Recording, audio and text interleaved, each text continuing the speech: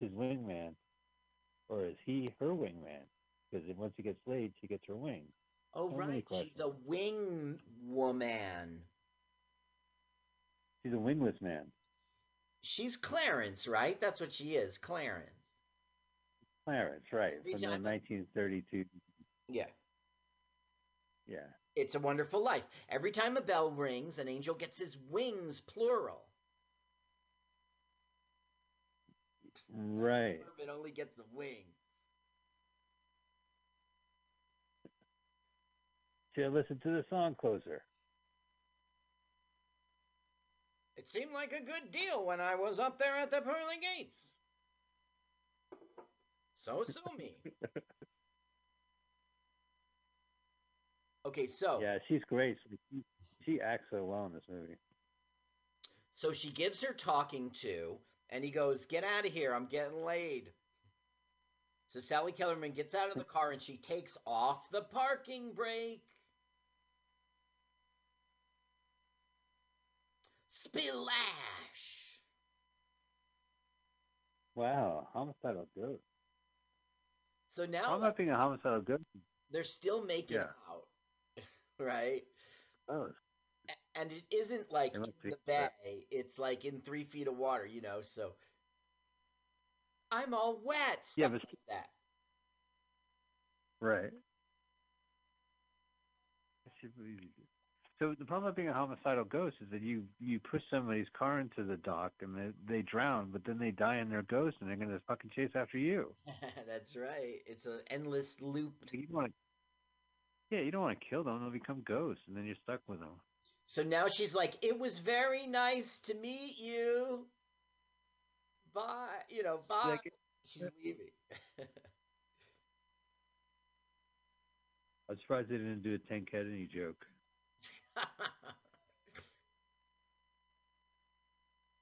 See, Something Chappaquiddick. oh no, that chap's aquatic now. That chap is an aquatic. Chap aquatic. That chap's aquatic, I'd say. Look at him, doesn't he look aquatic to you? That's chap aquatic, eh? That's a long stretch, right? I don't know if that'll work. Chap Yeah. quit it. He gave up his job. He didn't even get the sack. A chap quit it. Okay, that doesn't work either. Okay, now we're gonna have a wet T-shirt contest, and it's actually pretty fun. Oh yeah. So it's What like scenes I'm seeing? we don't have a talent portion or a bikini portion. We're just strictly interested in the tits. Yay! Oh, looks like there's some dissension among the judges. Here he is from War Games. You loved him in War Games. Right. In Trailer Park Boys. He was in Mouse Hunt, Harriet the Spy, Beethoven's third. No, Beethoven's second. Oh, it was the second sequel to Beethoven, huh? The first sequel, I should say. Yeah. He's doing a Yeah, good he job. used to drink a lot with Beethoven. Well, that's good. I don't think Mean Gene should MC his own room. That's right. Of course not. He's the owner. Yeah, that's bad news. Isn't this inappropriate, Michael? Oh, I'm so disappointed in A this lot of film. times. Whoa! He's got to cool himself off. It's so hot. He's got his He hand. just can't wait. Oh, this is All right. inappropriate, Michael. I disapprove of those luscious, bodacious titties. No, Michael, this is terrible. It's wrong. Terrible. Terrible. But They're he natural deserved too. to Oh, win. she won an award. Miss Gotti? You're the prize. You look great. And $1.98. The $1.98 beauty fashion show. Yeah, that show would be made now. Or maybe it would. Get the prize. It's like an MTV The show. cake. Okay, now he goes, "Excuse me, anytime." Boink. Now, why? I forget why. Oh no, no. Tell me. Okay, Sally Kellerman's going to basically push her in the drink, okay? And then she's going to All right. push Rudy in the drink as if he jumped in to save her. And that'll set up a sexual tryst. He's gonna save her anyway. Nope. Well, I don't know. No. She flicked What it. if- Now, Mike, Paul, you see why this is cuckoo? Half the time she's like, "You don't want to, Nick, ruin this girl," and then the other half of the time she's like trying to make a hookup. It doesn't make sense. Right. She wants him. But it's like Which she's is very jealous of him. complicated. She kind of loves him, but is also trying to get herself to heaven. But she seems Yeah, she's got other to things. sleep with the bimbos. That's what Sally Kellerman wants. Well, Yeah, there but we then he go. gets That's jealous. what we picked. Well, the thing is, you always get girls like that if you're like, "Oh, weren't you on Grey's Anatomy?"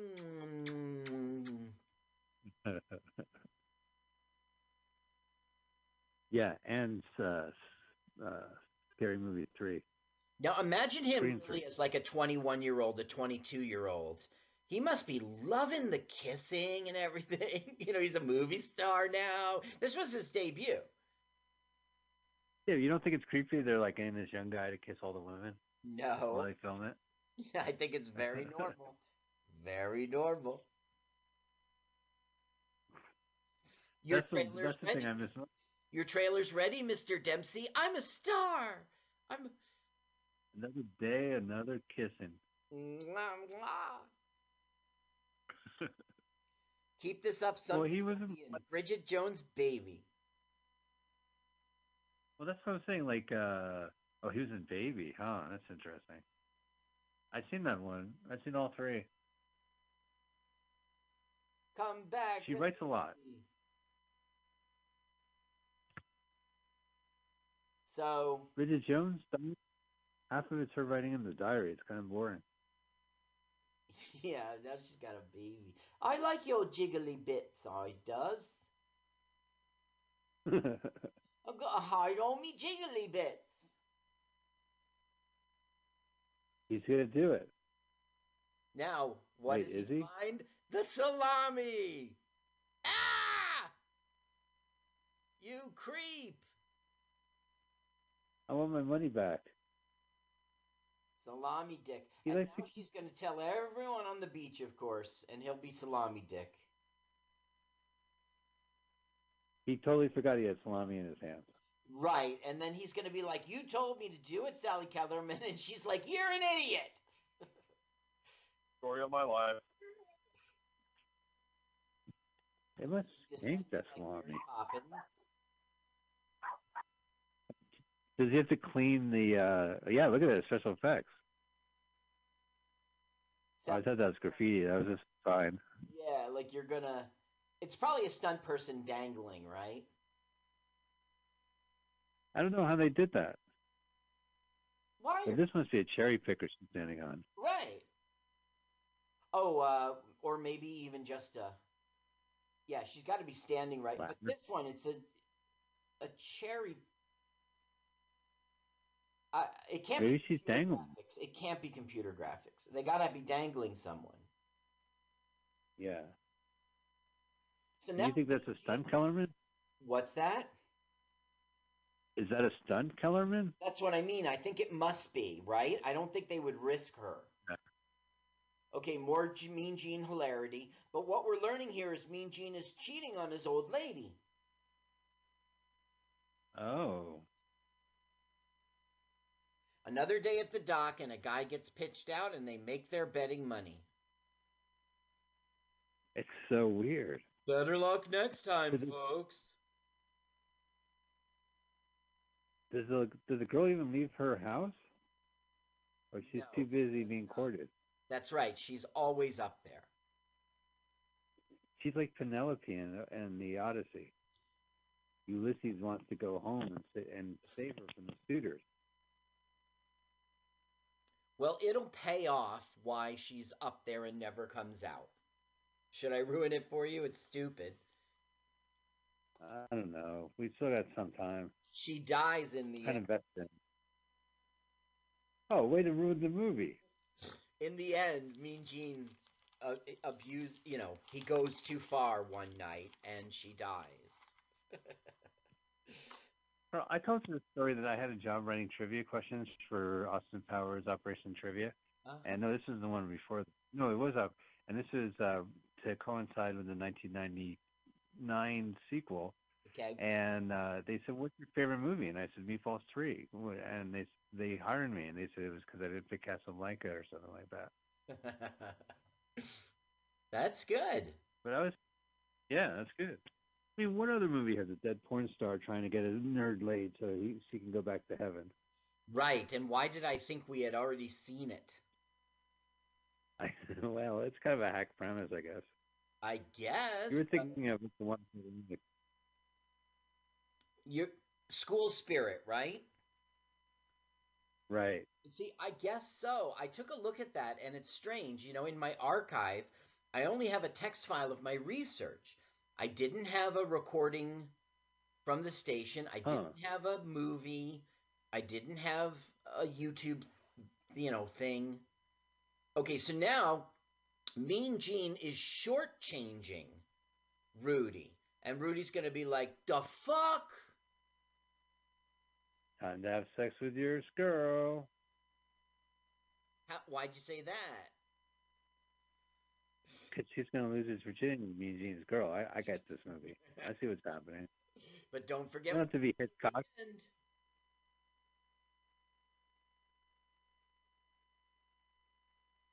Well, I hate to burst your bubble, Mike, but the murder happens prior to him going upstairs, and he ends up with Wendy. Oh, all right. Wait, what murder? Fear in her apartment and consents to a mercy hunt. Well, that's good. That's a win-win for him, for her, and for the dead prostitute porn star. Yeah, and it is a dark ending, because Roxy goes to hell. But I do commend George Mendel for pulling it off. For making the turn to committing to it. So he's like, you shortchanged me, and the guy, this guy's like tough shit, and it's really ugly. Yeah, awkward. So he goes, you're fired. And he goes, keep your money. So Mean Gene boots him his butt. And everyone laughs. It's humiliating. Right, there's a lot of that in this movie. That's the worst thing a nerd virgin could be, is humiliated. Oh, the sausage. Yeah, they threw a salami. Because he's salami dick. Did you get fired from a deli because you hid the salami? Yeah. He's hiding the salami. It was Kavika's Ocean Beach Deli. He was. I'm wearing their shirt right now. You are Kavika's still open. There's Wendy. Call Grubhub. Yeah. Now you might recognize Wendy because she was in Tremors 3. Right. That's if I saw Tremors 3. I think I stopped at 2. And she was in Scanners 2, The New Order. More blowing up heads. And of course she's Canadian like Tremors. Carolyn Rhea. Tremors. Carolyn Rhea is totally Canadian. Wendy's totally Canadian. Right. The guy who was in War Games, he was born in Brooklyn, but right away they moved to Montreal. He's Canadian. The rap, yeah. Mean Gene is Canadian. It's all Canadian, including the director. Huh. I love the Tremor movies because they always have like the Tremors 1 starring Kevin Bacon, Tremors 2 starring Fred Ward, Tremors 3. We got Michael Gross. Michael Gross is in it. The dad for Family Matters, whatever that show's called. Yeah. Not Family Matters. Growing Pains. No. What was the one with Alex P. Keaton? Alex Keaton was Growing. With Michael J. Fox. right? Yeah, right. And Michael Gross is the dad. So that was uh Oh that well, who was knows? Full House. Yeah, it was Full House. You're right. Listen, one of the It highlights of was. going to San Francisco was visiting the Full House house and having no obstructions, no crowd, and no people shooing us away. Right. When we went at like 12:30 at night, you said, "Okay, this is it. GPS, Full House, Right. free cattle of gravy." Yeah, and we stopped off in this very kind of rich neighborhood and a quiet rich neighborhood, and you're like, "I'll be right back." Clickety clack, click, click, click, click. Pictures. Facebook, here I come. Text my son who loves that stupid show. Well, the ironic thing is, I live in the Fuller house, and I never told you. Mm-hmm. Taking a photograph of my place. They should have a quarantine episode of Full House where they're stuck in the house, all Fuller. that wacky family, Yeah, Fuller House. and they're like Fuller House shelter in place, like sheltered Fuller House in place, Yup. and they all can't leave the house. They're all stuck at home, Do and you remember suddenly they're trying not to so do that funny pilot anymore. Life's Laugh Lessons? We're making a new pilot instead that is COVID. Right. Well, what's the pitch? Give me the pitch. It's basically the birth of the comedy school. Like he's going to be he helps out this one comedian who's too scared to get on stage, and the guy's like, "You should be a teacher, no, a professor." So he at this rinky-dink comedy club, he makes 25 people sign up, but then COVID hits and six show. And the next thing they're on a virtual class and it's a virtual open mic. Right. Yeah, it's good. I love that. One of All them right. Yeah, I think doesn't socially distance, and guess what happens? he gets a set. He gets an audition for Colbert. Correct. He gets on the. He's on. Yeah. He's a writer for Colbert, and he gets an audition. Right. You know why? Because that guy's an asshole. Nothing bad happens to him. He's You know, just he's gonna in Montclair. get Mike. COVID and he gets. He is. Colbert is in Montclair, Just, New Jersey. Yeah, that's where he lives. I know. Yeah, I did. I heard that he was interviewed by Jon Stewart at the Wilmot movie house at the theater. That sounds right. That's his kind of move. Yeah. Yeah. Well, in the '80s, it was a music hall that was turned into a multiplex, and they would show like Joysticks and Cujo That was a and great. I Caligula. remember that theater. We used to go in there, and it was all. It looked like it would be a good play a theatrical theater. Yeah, they used to be one screen. They showed Caligula for a full year, and they had enough money to turn it into a multiplex. Tom Kroll used Before I understand, down there. Yeah, you would sneak out of the house and go see Caligula. isn't that crazy that they showed Caligula in our neighborhood for a solid year? Like our neighbors went there and jerked each other off. Okay, if you know the facts behind it. Well, come on. They were open for 54 weeks, right? Showing one movie in town. Who's going to go? People from Glen Ridge? People from Bloomfield are going to come over? From Newark are going to come over? No, it's like our neighbors. My neighbors. They probably were there. My dad was probably there. Your dad was probably there, Carl. Oh, I'm sorry. I hate to break the news to you. it's Paul May. How are you, Paul? There's Kenichi. It's it's Paul Vacanici. Hey, John Skolnick's here. High five, my man. Oh, not that hand. I'll high five your left hand. Oh, the Cobra Kai. Time for the Cobra Kai. Yeah, they mean business. These guys are the snobs, not the slobs. Okay, so now the guys who are betting, they've hired a gigolo named Adonis. Okay, and he's going to go up there and he is going to score with her. Oh, did you see the boom mic? Really? There was a boom mic. Yeah. Fourth time I've seen this film, I did not see the. Are you sure it wasn't that lamppost? Yeah, I'm sure because it was a mic. It was yeah, and you know Mike's Mike. Yeah, I'm well versed in mic. Remember we watched that movie that it's too hot. No, they're playing with fire, and she had the boom mic on the stage as a singer. Right? Yeah, that was an easy fix. You know That that was a quick shoot that day. it's got a lot of hits. That stupid movie. Well, it's because we have a screen grab of uh, Sybil Danning. It Yeah, looks terrific. but you don't think people are searching by the, like by its Maybe name? they're searching like, can the flat Earth get coronavirus? And then suddenly it pops up. You might like this picture of a girl in a bikini. I Lawaflabot. do. What the fuck is Lawaflabot? Okay, Oh, is that I the? looked it up. Yeah. 1 week ago, we listed it 2,000 views and change. Yeah. That's Wow. It posted 1 week.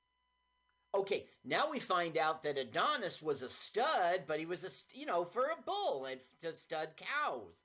And he's like, I grew up in the city, you idiot. So they thought they hired a gigolo, but they hired a farmhand's Bull. prize bull to impregnate the cows. Right. That good old bull semen. That semen is So they lost. man. Okay, It's a bull. now Wendy, for some reason, goes and finds Mean Gene and says, I just want you to know they're, doing a sacrifice and it's the love goddess, your girlfriend. Oh, weird. Here he goes. What?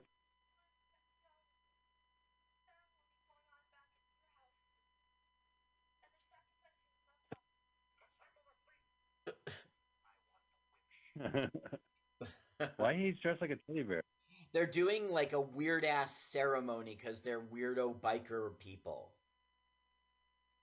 Oh, they were going to sacrifice her, but now they got to go back to the. Now, All right. what does Wendy No. get for snitching? They like kidnap her and like roughhouse her. Right. Yeah, well, that's what happened to snitches. Okay, now Rudy has decided he's going to go upstairs and fuck the love goddess to get back at Mean Gene. And she doesn't want Sally Kellerman's help. She has to do this on his own. Right. No ghost antics. Meanwhile, Understand. downstairs, they're getting, like, the Adonis is out. So the guy, our heavy, our bad guy, he's going to be the one to go upstairs. Wow. For the betting. These guys are all dead. Not believable. This is what the life was like without a cell phone. Boring. Making up weird bets. Right. Look how she has a dot matrix printer. I know. I could hear it from down here. And a cathode ray Oh, no. monitor. Okay, we're now meeting the love goddess. And she is just, her name's Shannon Tweed, and this is the only thing she was ever in. But she is furious. Maybe I'm not right about that, poor Shannon Tweed, but I don't know. I didn't write anything down. Nothing grabbed me. But it's really Mean Gene's sister. Oh, so it's some weird ancestral thing. Sharon Tweed is married to Gene Simmons, right? Right. I don't know why in the world I didn't write that down. Yeah, she's on their reality show, that Kiss reality show with Gene Simmons. Boy, I really missed the news story there. I should have done a lot of research on this. I probably would have had some great stuff to say about her. Yeah, well, she's been around in different stuff. Uh-oh. I wasted my time Wait a on minute. Kellerman. Sally Kellerman's interesting. Okay. Oh, So, speaking of which. Roxy is like, I couldn't resist, kid. Roxy, I told you to get out of here.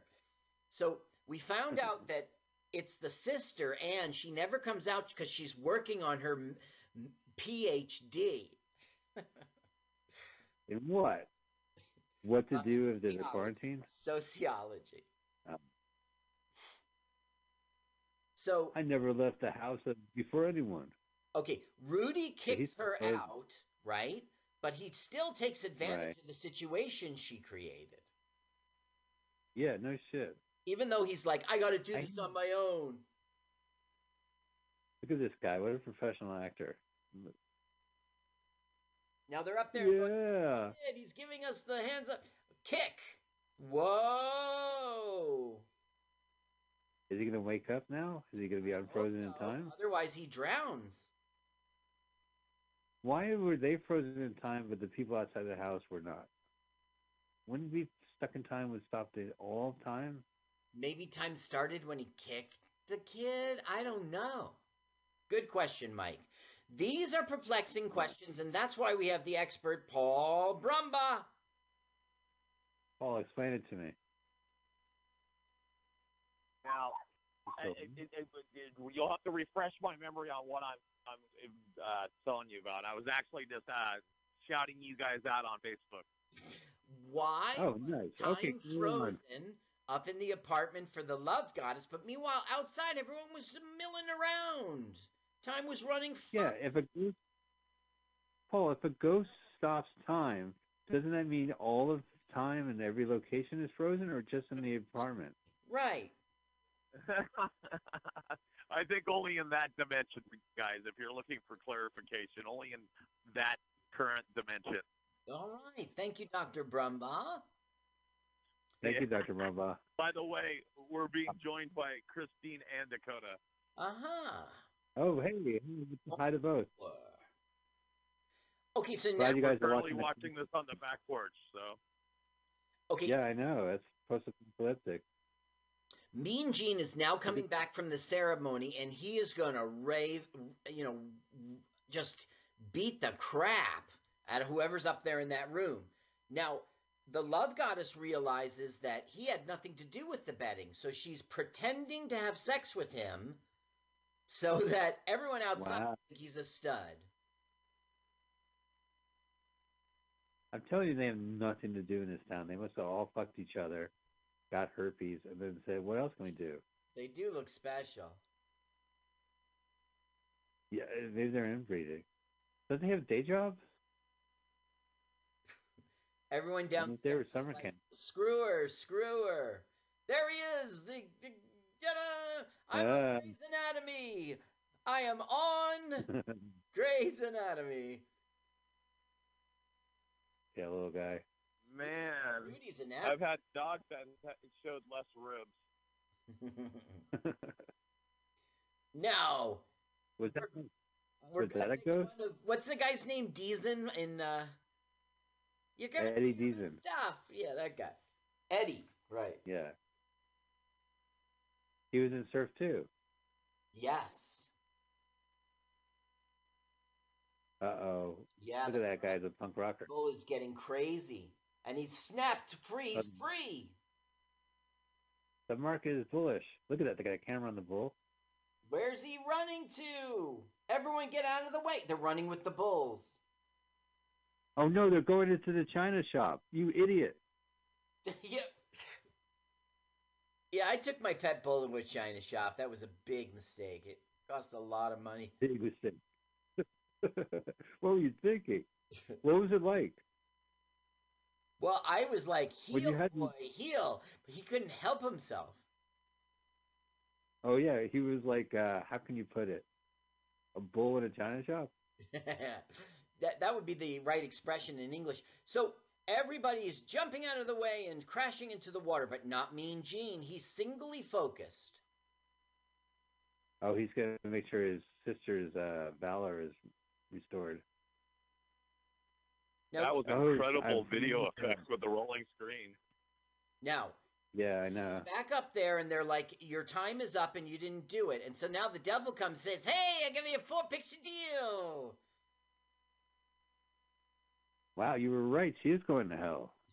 And the devil looks like an old producer that screwed her over. Now, I'm real sorry, Roxy. Let's see her. Wow. That's what my devil looks like. Some poor shark missing his shark tooth. Mean Gene. So now we're going to get jokes like, you're overreacting. It's because you eat red meat. And it's kind of dumb, but I'm going to... Here we go.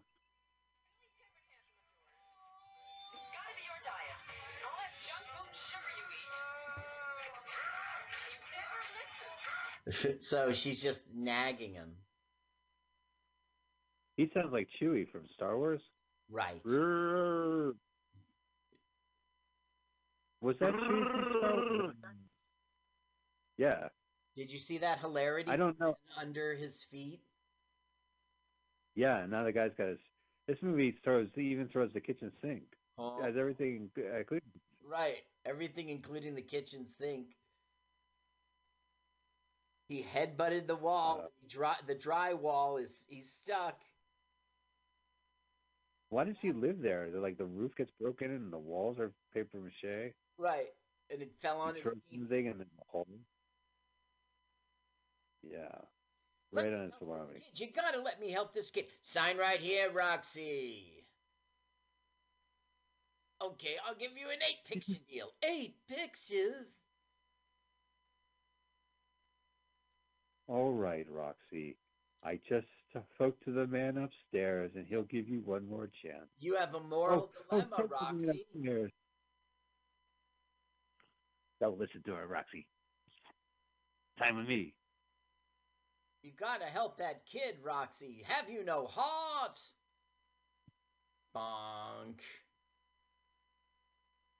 Wow. Sharon tweeted him. Boy, I really dropped the ball on researching her, right? She's on Twitter. Don't you know Sharon tweets? I guess. Right. So she has a cane. So fine. Listen, this is my research. It's great. Patrick Dempsey, right? When he was a kid, he participated in juggling competitions. In 1981, he made second place at International Jugglers Association behind Anthony Gatto, who is considered to be the best technical juggler of all time. Oh, wow. What a show. Okay, that makes sense, too, because... I'm sorry, Mike. Go ahead. That makes sense, too, because he's juggling girls. Well, no, because, again, it's the movie you haven't seen, Carl. Can't Buy Me Love, he does juggling in it, too. And I'm like, wow, he's a really good dancer and juggler. Perfect. Interesting. He juggles, too, in that movie in World War II. He juggles the wives of our servicemen fighting the war. Yo, he's supporting the troops, Mike. You don't appreciate his work. You know who appreciated it is the troops' wives, because, man, is he really... yeah, he's a great American. Look at that. Gene's giving him back the $7. Sorry, shortchanged you. You sure did kick my ass. And he's definitely juggling more than pizzas than Loverboy. I want you to have this ugly sign. He's offering that he get the tattoo of the biker gang. You're one of us now. Look at that sign. Well, they think he banged all the girls want to see him. Who's he looking for? What are you looking at? Oh, nobody. Sir?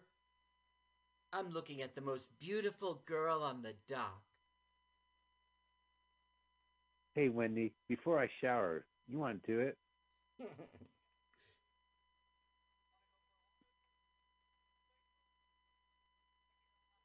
A long walk off a short pier.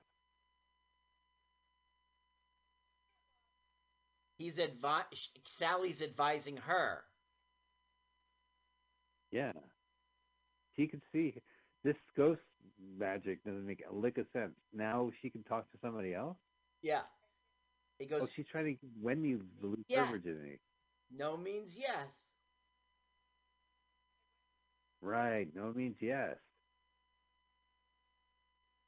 Yeah, Paul, I was going to mention, I read a book about the teen sex comedies of the 80s, and in the preface, the guy says these films have these really morally wrong situations, but you could see growing up why, like, a guy like Brett Kavanaugh behaves the way he does. It's because of these movies, and they specified Kavanaugh in the introduction, and I thought that was kind of meaningful because it's true. Like, these guys think you could do it just because these movies kind of promote it.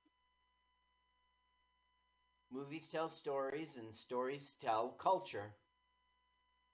Yeah, that's true. Uh-oh, sign of the times. End of an era. Oh, I did all right. I think I'll like it up here in heaven. You're my real girlfriend now. But the thing is, Yeah, we're it's having gonna hang around the fun. dock until he rings her bell. Interesting. Creepy ghost. This is the first time someone's going to lose their virginity without a family member ghost watching. Just some stranger ghost. Like incest porn on the internet. I guess. What? Are you talking about that? Never mind. Listen, you haven't noticed that all the porn, there's so much incest porn? I don't think I noticed. Oh, Michael. Okay, well, I got interested. I've read about that. There is a lot of that. Yes. Oh, look at they're ending it. There goes the credits. So she's in heaven. She's in heaven. What else? There's no more story to tell. Oh. Ladies and gentlemen, that has been Meatball. Look at the credits. They're jiggling more. Yeah. Those credits are jiggling more than Sally Kellerman was in that last scene. Oh, yeah, or that wet T-shirt contest we watched. But mercifully, there are end credits. Paul Brumbaugh, great to have you on the show. What do you think of this movie? Very interesting. Like I said, I must have seen it, or at least parts of it, at one point, because some of it seems so memorable, and then other parts, no, not at all. Yeah. So what did I think? Very interesting. You guys always serve up an interesting twist, and here's a movie I still can't figure out if I've seen it before or not. Interesting. Yeah, well, did you have cable in the 80s? Did you have a Blockbuster membership in the 90s? Yes, I did. Yes, I did, and yes, I did. I stole cable in the 80s and knew a friend that worked for Blockbuster in the 90s, yes. The chances are you did see this film. Carl, what do you think of this movie, Meatballs 3 Summer Job? I thought it was okay. It was good for your show. Just like Paul was using the word interesting because, you can't say it was good.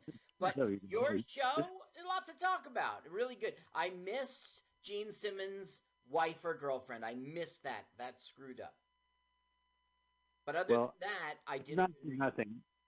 Mm-hmm. Well, I think this movie is the greatest movie ever. The greatest movie ever? Yeah, much better than Meatballs 4. Much better than Meatballs 1. Forget Meatballs 1. Bill Murray's I'm not ready for the summer. I'm not ready for the good times. That was not a time.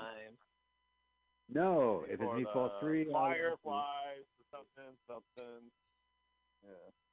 There's a whole lot of fooling around. All right, well, that was Meatballs 3 with Carl, Mike, and Paul Brumbaugh, whose podcast is called The Edge of Insanity, and you should subscribe to it or listen to MutinyRadio.fm at noon on Sundays Pacific Standard Time to hear him, followed by us. Next week, I don't have a trailer for this movie, Carl. Okay.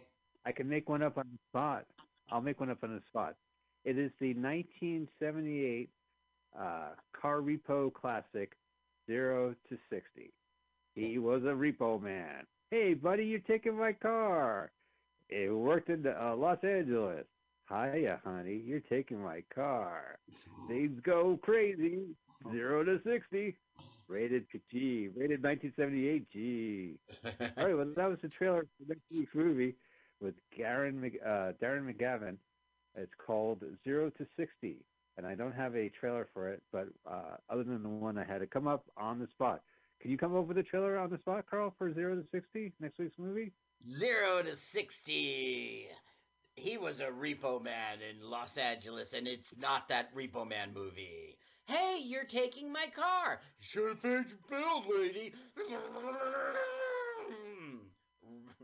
Not Repo Man. This summer. Rated 1978 G. Paul, can you do a trailer to next week's movie, 0 to 60? In a world where people would buy cars but couldn't pay for them, it's Repo Man. If you know the title of your film, press 1. That's very bad. Oh, it's Repo Guy. Excellent. You have selected in a world. Yeah. You press Repo Man. There you go. So yeah. That's it, So guys. next week's That's awesome. movie is. I love it. That's perfect. So you just heard 3 trailers for next week's movie, not Repo Man, 0 to 60, 1978. Thank you, Carl. Thank you, Paul. Thank you, audience. Thank you, Kat, who's in my house, who was very calm during this whole thing. And we'd love. Thank you, audience. Keep listening to us. We'll be back next week for Scherzies. MutinyRadio.fm. You could go to Venmo and could donate to the station. I know they have a GoFundMe. If you could type in Mutiny Radio at GoFundMe, we're like $1,000 shy to reach our goal because the world went tilt. Anyway, enough about that. Hope you guys are great. We'll see you next.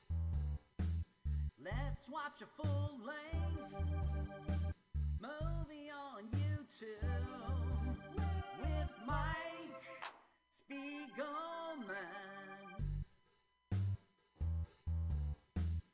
Let's watch a full-length movie on YouTube with Mike Spiegelman. It's been over 1 long year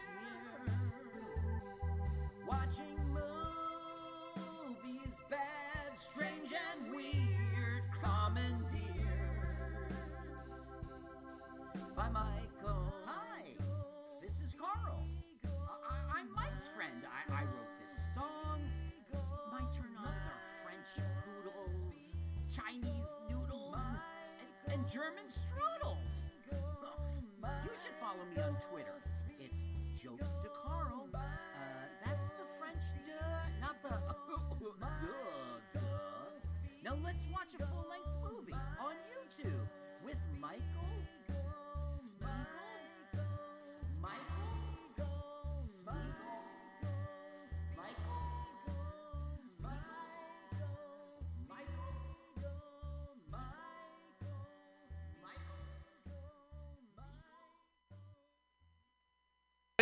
That motley, crew. Abel Jaramillo over here just flipping everybody off. Yes. Looking like he just got out of court. I mean, I don't think it's not something you could just do 6 times a week for like 5 months and then just assume that you're going to be really good at. Yeah. Or be better at.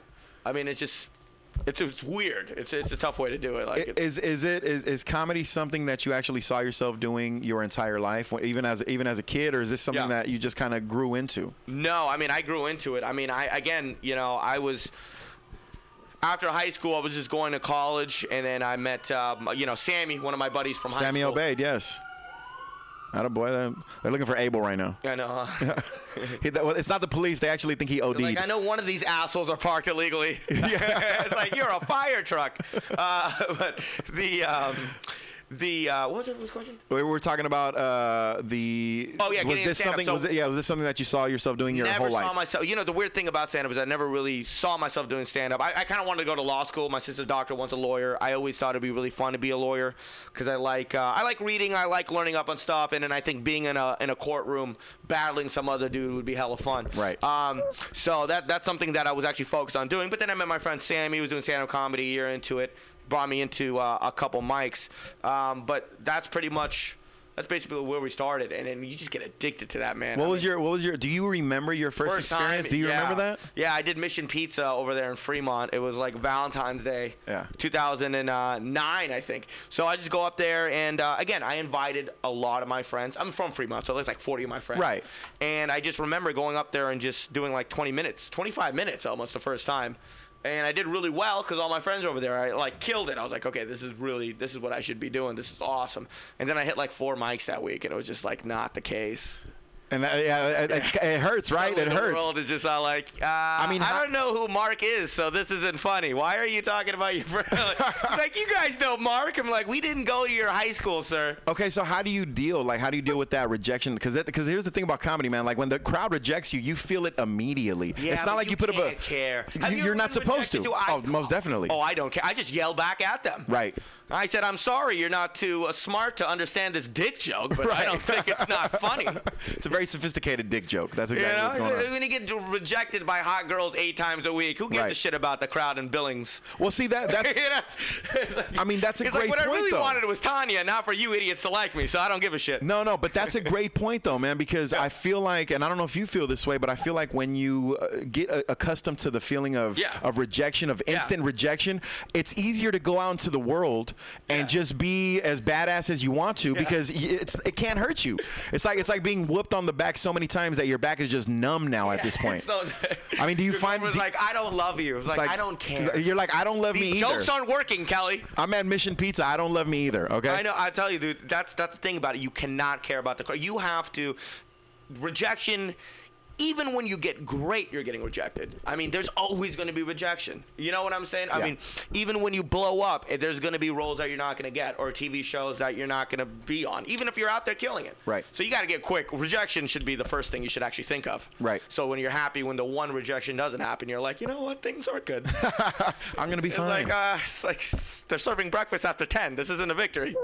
Is there like a goal for you, though, Kabir? Like, what is, I get this question from younger comics, like, what is that you want to do? Like, where do you want to be in like 5 or 10 years? What is the goal that Kabir Singh has in mind in terms of comedy or entertainment? Well, listen, you can't put a number on when you want to achieve it, but like literally my goal is I love doing stand-up comedy. That's my thing. I would love performing on the road 260 days a year all over America and the world, repeatedly, theaters, and sell tickets. Of course. Fortunately, you have to get on television to do that and other stuff that you have to get good at to do what you want to do.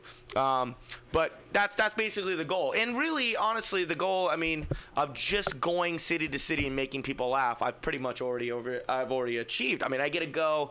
I mean, I'm not getting paid great, and there's a lot of shows that do suck. Yeah. But I'm still hitting that. I still get to go out and make people laugh. So it's a lot of fun.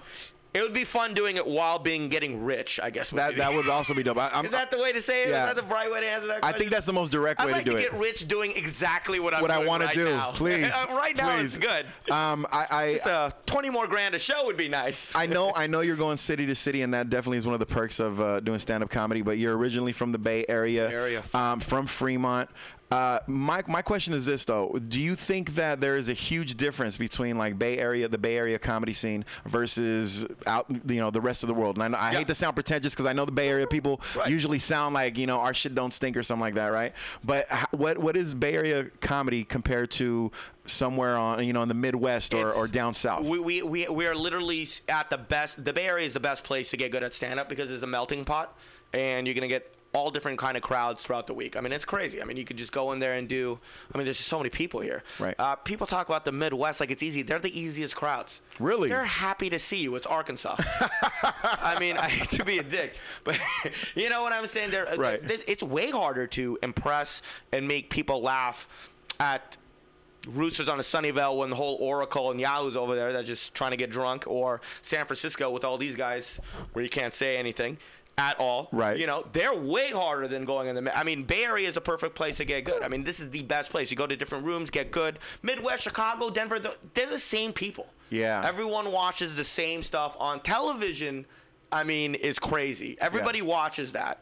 And you kind of already know how people think just by watching the news and the shows that are successful and the cartoons that do well. Yeah. They're not totally different of it. When you start going to like Glasgow and stuff where your accent, like Scotland, where you're just talking and they're like, I don't know what he's saying. Right. That's when it becomes an issue. Has that been an issue for you? Oh, Lord. I lied to this promoter like 4 years into stand-up. He's like, you're a headliner. I'm like, yeah, I headline America. Oh, this is great. He's like, yeah, we need to headline this like UK tour. And I was like, hell yeah. He's like, you got an hour? I'm like, yeah, I got an hour at Tommy T's in the San Jose Improv. I'm 4 years in. Right. They throw me to Glasgow and like Birmingham, and I'm just up there like, this is going to be tough. I mean, Glasgow, they just stared at me. I've never seen it. I was an hour, and I was good. I still had an hour good show. I was doing it. But it was just 45 minutes, and people just looking at me like, I don't understand a word that's coming out of That's his mouth. incredible. And I'm like, it's English. Right. And they tell me something. It's like, I don't understand what you're saying. This is weird. It's two people speaking English, completely different accents. Same don't know what the hell. language. Yeah. So what's going on in your mind? I mean, you're talking about going overseas to do comedy, and you're kind of gassing yourself up to this guy by saying, yeah, I got an hour. Oh, of I mean, course. so what all else those, are you gonna tell the guy? You're not gonna say no. $2,000 a show. Yeah, you're not gonna say no. An hour, sir. Yeah, of course. So which hour would you like? What are you thinking in those? What are you thinking in those 45 minutes where they're just watching I'll you? bring it. Sorry. Well, no. What are you thinking in that time where you're just being judged?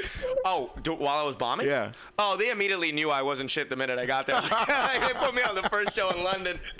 I was like 30 minutes into that, just sweating. I'm like, so you guys, the McDonald's here tastes funny. Just tanking it. Scotland was tough. They didn't understand a word. But you know what? They were so polite. Like, they were just so cool that they wanted me to do well. They understand there was a language barrier. They understand that it's not my fault. Yeah. There's a lot more respect for comedians in the UK. Like, we're looked at like, there's a lot of TV shows in the UK where they just put stand-up comedians on a panel and they just talk about their opinions. Right, Something right. that we would destroy here. From Exactly, getting yes. shit. Like, the structure over there, comedians are really well respected. So even though I was eating it, and in my head I'm like, this is really bad, they were still not rude. They weren't booing. They were just listening, and they're like, they understood when to clap. Yeah. But you could just tell as a comedian that, dude, none of this is working, and you're not going to get paid. You're not getting that satisfaction, right? You're not scratching that itch. You got a piece of paper over there, man, with some stuff written down. Did you want to read some of that stuff off? Oh, no, I want to ask a question, yeah. Oh, you want? Okay, Yeah, I go want to ahead. ask you a couple questions. Oh, you want to ask me a Day job. question? Because, like, as a comedian, right, so I've been doing just stand-up. Never had a day job while I was doing stand-up, at least, other than the telemarketing I did 15 trying to hook up with that girl. Rejection again. But when you do stand-up, when you have, like, a full-time job, dude, like, how do you balance the two? Like, I guess my question is, if you have to do radio in the morning for a big radio show on like a Wednesday, but you get this gig in Arizona that doesn't pay anything, or a gig in LA that doesn't pay anything, but industry is there and you need to show your face over there to do well, and you got the spot. I mean, how do you pick that? Well, at this point, I got to a point where I had to make a decision. It's like, look, I signed this contract to do this radio show that I really enjoy doing, but at the same time, if a great opportunity comes up in LA or Seattle or wherever it may be, you have to make a decision. You have to choose. There's never good opportunities in Seattle. Well, yeah, or wherever it may be, You might right? pass on the Seattle gig. Yeah. I'm gonna come down to Topeka and see if I can make that work. No, I mean, but again, like when you just have to weigh the options. You just have to weigh the options, whichever one is worth it more. I mean, if it's a big show on the radio on Wednesday morning and I want to go to LA or whatever, but let's say they're not paying, or let's say I'm not too sure about the booker, or I don't know the people that well, I might side with the radio show. Right. Although my first love is stand-up comedy, I only got into radio because of stand-up comedy. I kind of stumbled into sports talk radio and morning radio, so I know where my loyalties are. It's definitely towards comedy, but yeah, sometimes you just got to make a tough decision, and sometimes you do have to pass up on a gig that sounds cool, but you're not very sure about. You LA start is all weighing BS it. anyway. Exactly. Like, oh, this person's there, that person's there. You might drive 7 hours. You might drive 7 hours to get there, and then all of a sudden you're getting bumped. 9 people, you're getting bumped. Your boss is calling you. So yeah, where are you? It's just a lot of hard decisions, man. You just got to know. But I look at it like this: it's a good problem to have, because you got two things that you love. I have two things that I love in my life: radio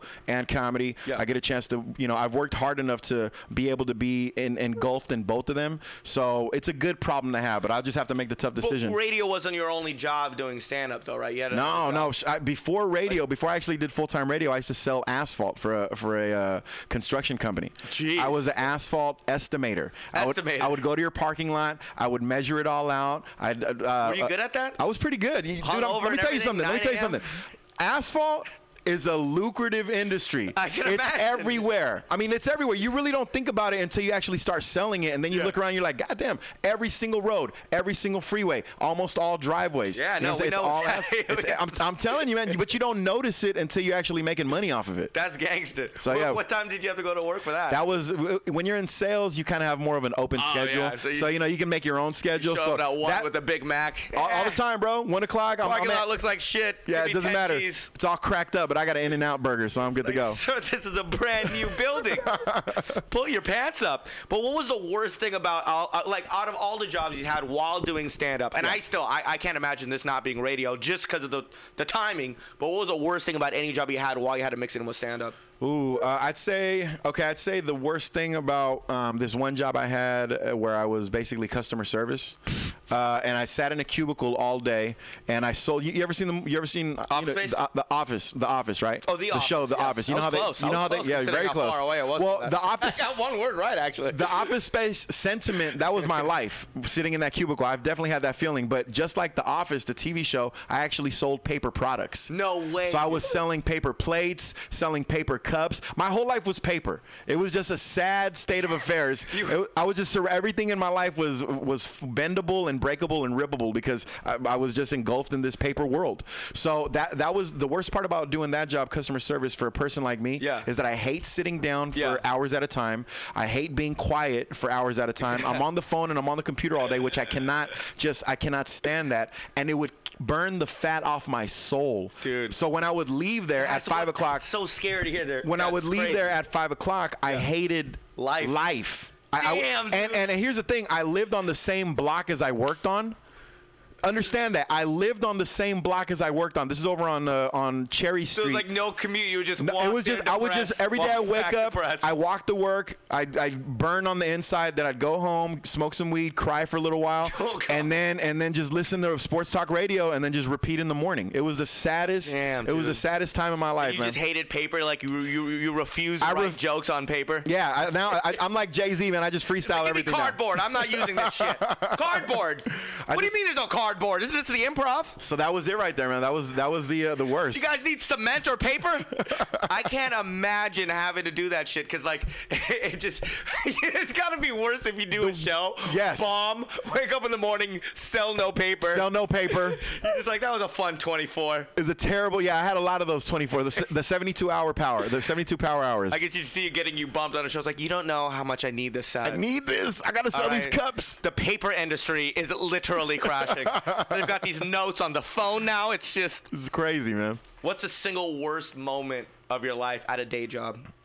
Other than getting fired. Ooh, single worst moment of my life. I worked at a liquor store for a long time. Dude, how many jobs did you have? I've had many jobs, my friend. How old were you here? Like 9? I mean, I've done everything, man. I worked. My first job was when I was 11 years old. No. Oh, what were you doing at 11? At 11 years old, I was stocking beers and soda. That is so illegal nowadays. I'm not even supposed to touch the beer, but I was stocking beers and soda, and by the time I was 13, I moved myself up to the register, and I was working the register. You moved yourself up? Well, I mean, I had worked myself up to the register. You became manager at 11 and a half. I'm gonna fucking start working the cashier. I'm assistant manager at 12. These fucking beers are heavy. Hey, real question about the beer. Did you ever slide a beer in? Oh yeah, for sure. Yeah, dude. I got just a drunk Rudy watching Dodgers. First time I got drunk, I snuck some club mudslides out of the liquor store, and I drank them on the side of the liquor store next to the dumpster, and I got super drunk, and then I went home to go play Nintendo all day. It was crazy. That's the life, dude. That was the real life. Before rejection. When I was 13 years old, I worked my way up to the register, and the funniest thing ever, dude. Who's the boss? Sorry, Indian? No, this Italian. I know some Indian. Be like, what are you? How old are you? 22. Okay, well, you can sweep. You don't look Mexicans are getting younger. You look 10, but okay, grab the beer. He's an Italian guy that's actually been in this neighborhood for a long time, and they've owned the shop for a long time. He gave me a job at 11 because I used to go in there all the time and buy baseball cards, and that was my first job. When I was 13 years old, Kabir, I was asking grown men for their ID before I sold them their malt liquor. I would have stole that liquor. You probably would have whooped my ass at 13. Dude, I used at 13 years old, I used to be like, hey man, I need to see your ID, and then they like pull out their wallet halfway, and then they think about it and look at me and be like, let me see your ID. Yeah. Where's your ID at? You know?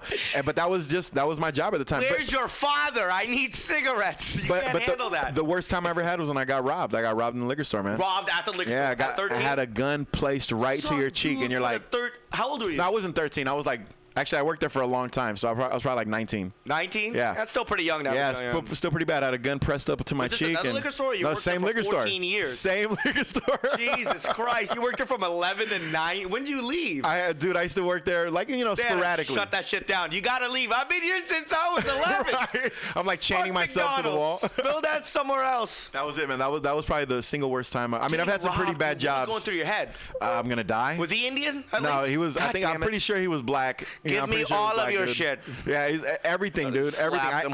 I just opened up the register and just started handing over handfuls of money. Like, what are you gonna do? You know, I don't care. Yeah, I'm trying to live. I'm trying to survive. You know. Sir, I've had my puberty in here. If you think you're walking out here with a fucking dime, I've got another thing coming. All right, I have to get high and play Nintendo in 4 hours. Yes. I can't have you taking my boss's shit. Oh my god. That sounds like a That's terrible the one, man. day, dude. That's the one. What'd you do after you got robbed? I just basically stood there stunned for about 15 minutes. People. I didn't even call the police. People were coming in, sir. People were coming in. There was like a long line of people lining up, and I was just sitting there like just stunned for like 15 to 20 minutes. I couldn't believe what happened. Can I just get a Snicker bar? I know you just got robbed, but I really need the Snicker bar. My wife's being a bitch. It was rough, man. It was rough. But that was the bottom. That was hands down the worst moment. Hands down. There's no. What else could it be worse? You told the ultimate tale of it. Actually, what could be worse? Actually, to be honest with you, cut my hand off. To be honest with you, now when I think about it, sometimes I think about the fact of how I actually hated my life when I worked at the paper company, versus that one moment where I was scared for my life. Yeah. And honestly, man, I think maybe hating your life for about 4 years was probably still worse than having a gun pressed to your face at 19. Yeah, could you imagine? That was one moment of terror and a lifetime of stories. I gotta tell you, that right there was 4 years of my life that I wasted. That I can't get back. I gotta rob somebody. I gotta rob God. Out of paper. Give me all your leads. Trevor, it's way too early for this. It's not a gun. Oh man. No, that's got to be badass. I couldn't imagine doing it. I couldn't imagine being robbed at a liquor store. Yeah. I would definitely give them all the money, but I would also like. You gotta give it up. Doing something weird, like giving them tickets to shows too. You gotta give it up, man. Are we gonna do the? They said just stop talking, and we're gonna do. Oh, do we? Because it's like 10:21, right? Yeah. Oh, we can keep talking. This is dynamite shit. No, they told me. They told me not to stop, or not to say anything. Just stop and then get back in there. Hell yeah. You want to go deeper? I'm on fire. All right, fuck it, let's run. These stand-up jokes are gonna be terrible. We're not gonna use any of that. Keep it rocking. That's why I don't want to say anything. We'll just keep. You guys need a break. The walls are coming down. They're opening up. You got more questions? Oh shit! It's almost 10:20. It is 10:20. That's why I did that. But if you got more questions, keep it rolling.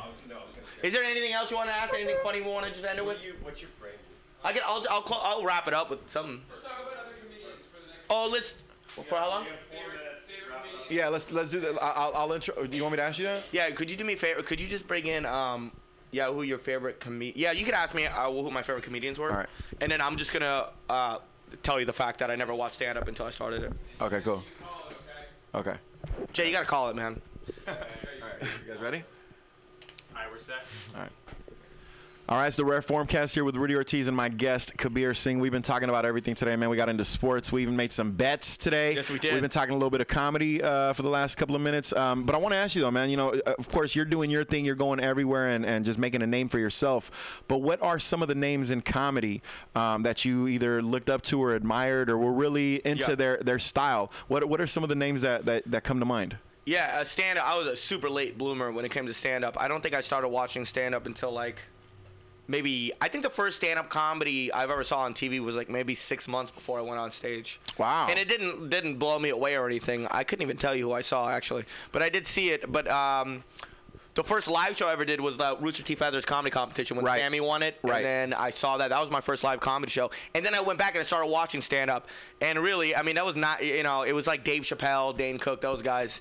It sucks whenever I talk to old school people. They just hate me immediately. 5 seconds of talking to me. What kind of comedy do you like? I started watching that about 9 years ago. Because they don't like the fact that they probably feel like, oh, this guy doesn't. Yeah, and I went back. I knew the social pressures of knowing. I went back and watched the stand-up from Richard Pryor and Eddie Murphy and stuff like that. But I don't think there was. It's weird. As a comedian, I'm sure there was a comedian that inspired you to do stand-up. There's not a comedian I could pinpoint and be like, that's the reason why I do stand-up comedy or that's who I want to be. It's kind of weird, but no, mine is Paul Rodriguez and I say that because no, let me tell you why. Because that was the Edit first. That actually, I know Paul really well. That's what I'm saying.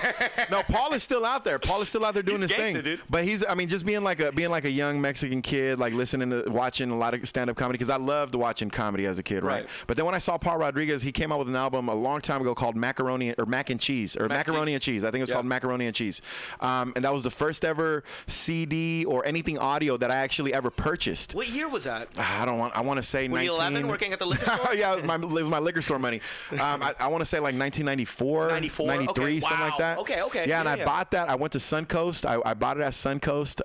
Bought the CD, bought the album, and that was it right there, man. Once I heard Paul Rodriguez, I was like, this is. You ever work with him? This is cool. No, never had a chance to work with him. For real? I've met him a couple of times, but never. I saw him over at the radio station. He came in a couple of times to do some sets. Yeah, real nice guy, real cool guy. That's cool. That's cool that you have that kind of guy. Because when I was growing up, there was no. I mean, for you, I mean, I'm not sure it was just because he was Hispanic. Him but being I mean, Mexican definitely helped the situation for me. But like, it probably wasn't the game breaker. But for me, like Russell didn't blow up till like 1999, right. And I don't think I really watched his stuff until way later, until he already blew up. But yeah, it's cool, man. Stand-up is great. There's a lot of great comedians. I like watching the comedians that are just that just I get to work with. I mean, there's so many. It's crazy going to like when you're doing a show in like Chicago and Boston, just your feature and openers alone. Those guys are like killers. Some of them. Yes. Like, what is this guy trying to make my life harder right now? I don't. Is supposed to be on the same team here? There's nothing to prove here. I mean, is that a thing though? Do you get that a lot? Like when you featured before? Do comics ever like say, you know what? I don't know if Kabir's is the right feature because he might blow it out the water. Then I gotta follow him. There's been the 3 times I've ever been kicked out of stand-up like getting canceled from weekends. 2 of them were from when I was featuring for other comedians. They're like, we don't even want to. But it's so rude to do that because number one, I always hated on them. I was like, that's such stupid. That's so dumb. You're headlining. You should be able to do whatever. And then you'd go there and do it. And then, you know, they wouldn't even ask you to take it down. You just get canceled. But then when I started headlining and started going to like Atlanta and doing the shows, and I'm just all like, yeah, could you tell this guy to calm down here? We're just trying to have a good time. Just ease up right here, yeah. But, like, you know, the feature spot's obviously the easiest opening spot. But, like, it is weird, though. Like, that you got to, like... But, again, there's a lot of great comedians out there that just are stuck at that spot because they don't have the TV credits to headline. It has nothing to do with their stand-up. I was stuck featuring for, like, 5 years before I got on Stand Up Revolution. Before that, it was basically just me bearing other headlines. You make enemies doing that; they don't like you anymore. Do you find that you have like a way of writing jokes or something that works specifically for you? Because I know that's something that comics all have a different way of coming up with material. Yeah. What is your way? Do you have a formula that works for you? Or? I do have a formula, and I think we're gonna try it out actually because what I do is I don't really write like. I don't sit there and have like a structure of the way I write my jokes. What I do is I come up with premises and then I will go on stage or just kind of tell people, my friends, could you listen to me? And then we will build a joke together. Yes. I mean, what happens is someone will give me like, and a lot of times I won't use that specific idea, but someone will something like, okay, what if you do this? Which I'm going to do right now, actually, because I want to try this, actually, because I've been doing a bunch of sets this week, and there's 3 jokes that I've been working on, 2, actually, that I want to do. When you come up with the premise, you just kind of go out there and say it, and you try to help it out. So I got a joke about aliens. I've always wanted a UFO joke, and I've written like 5 in the past, and they've all sucked. Right. So this is the only one where I thought I came up with a really good premise. So I'm going to throw it out there. And then you got a microphone right there, but we actually do have a stage here. We do. With the microphone set up. You might as well just. Let's go right now. There you go. You guys are just going to. That was a good bridge, though, right? 30 seconds. Okay, cool. Bridge is good? Yeah, that was good. Kind of change cards. I'm actually good. I had another one in there, so I'm good. Oh. Should I move? I was actually. Yeah, we gotta move some things around anyway. I was gonna say my camera, of course, died. Cool, right on. When Rudy was doing Right on. So we'll backtrack. Why, that sounds like a wonderful idea, Mr. Monet. I'll be delighted to come. And Mr. Boynton, do you speak for him as well? Mr. Boynton has been spoken for many times. The trouble is he doesn't answer. Oh, you mean about tonight? Yes, Mr. Monet. I feel sure I can speak for Mr. Boynton. Oh, fine. I'll be leaving then. I'll walk you to the door, Mr. Monet. Oh, my address is 9066 Shoreham Drive. Try to get there before 10. And I'm sure that as my students say, we will have a ball. I'm sure that we will. Yes, until tonight then, Miss Brooks. Stay in the groove. Oh, Natch, Mr. Monet, Natch. And Mr. Monet, Yes? don't take any wooden francs.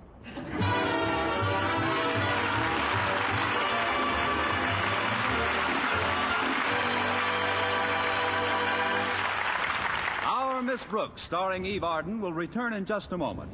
But first, here is Vern Smith.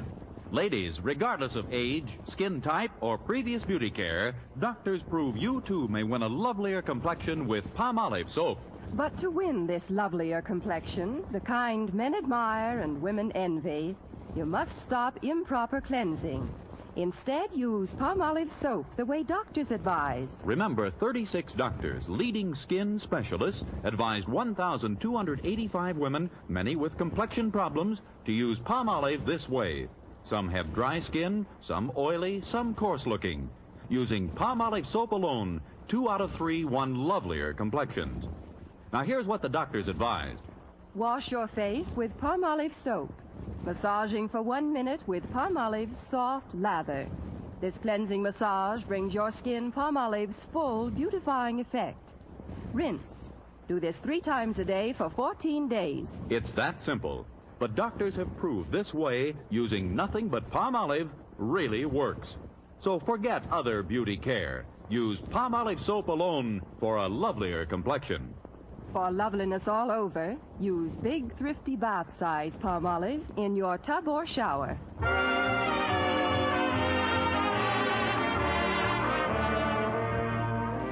After Mr. Monet left, I tried to get Mr. Boynton on the phone to tell him about the invitation.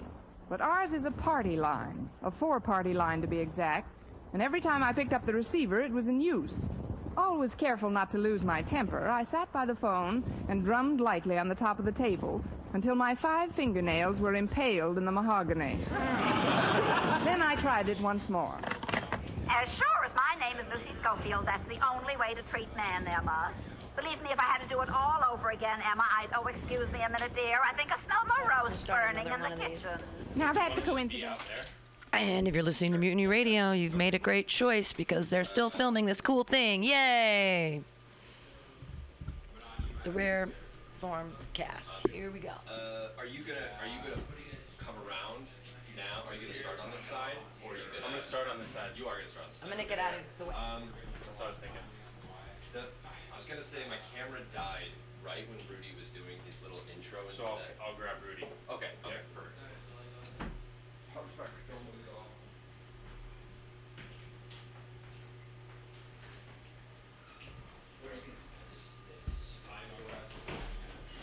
So is this like this is an imaginary line or like come further out over here? It's fine. Basically, just don't camp out there.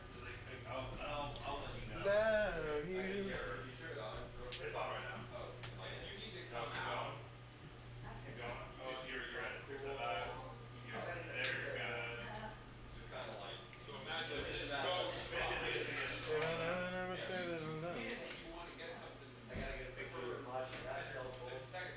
Usually put mushrooms in it, but... Oh, that's hilarious. That is awesome. Thank you.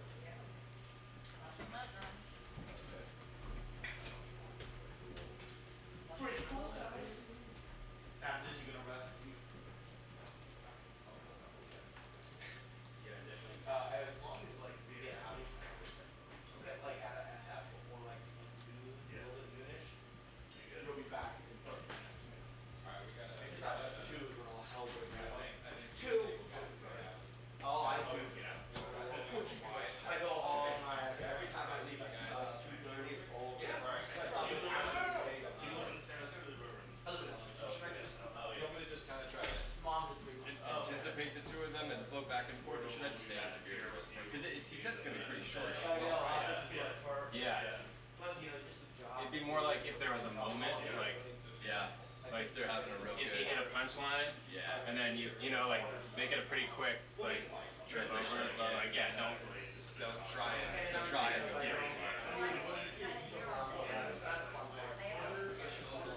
Yeah. Stand in the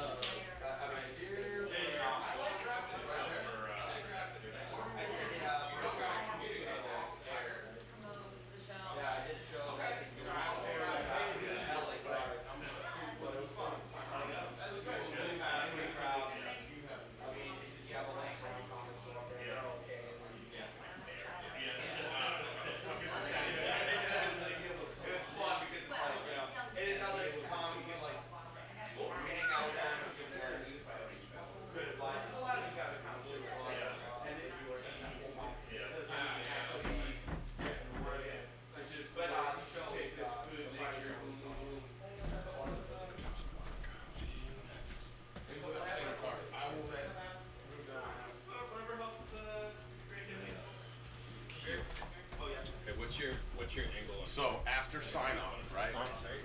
You're gonna hit him with. There's no fucking way you're gonna come. You know what I mean? Like maybe we'll get the sign to go out. Okay.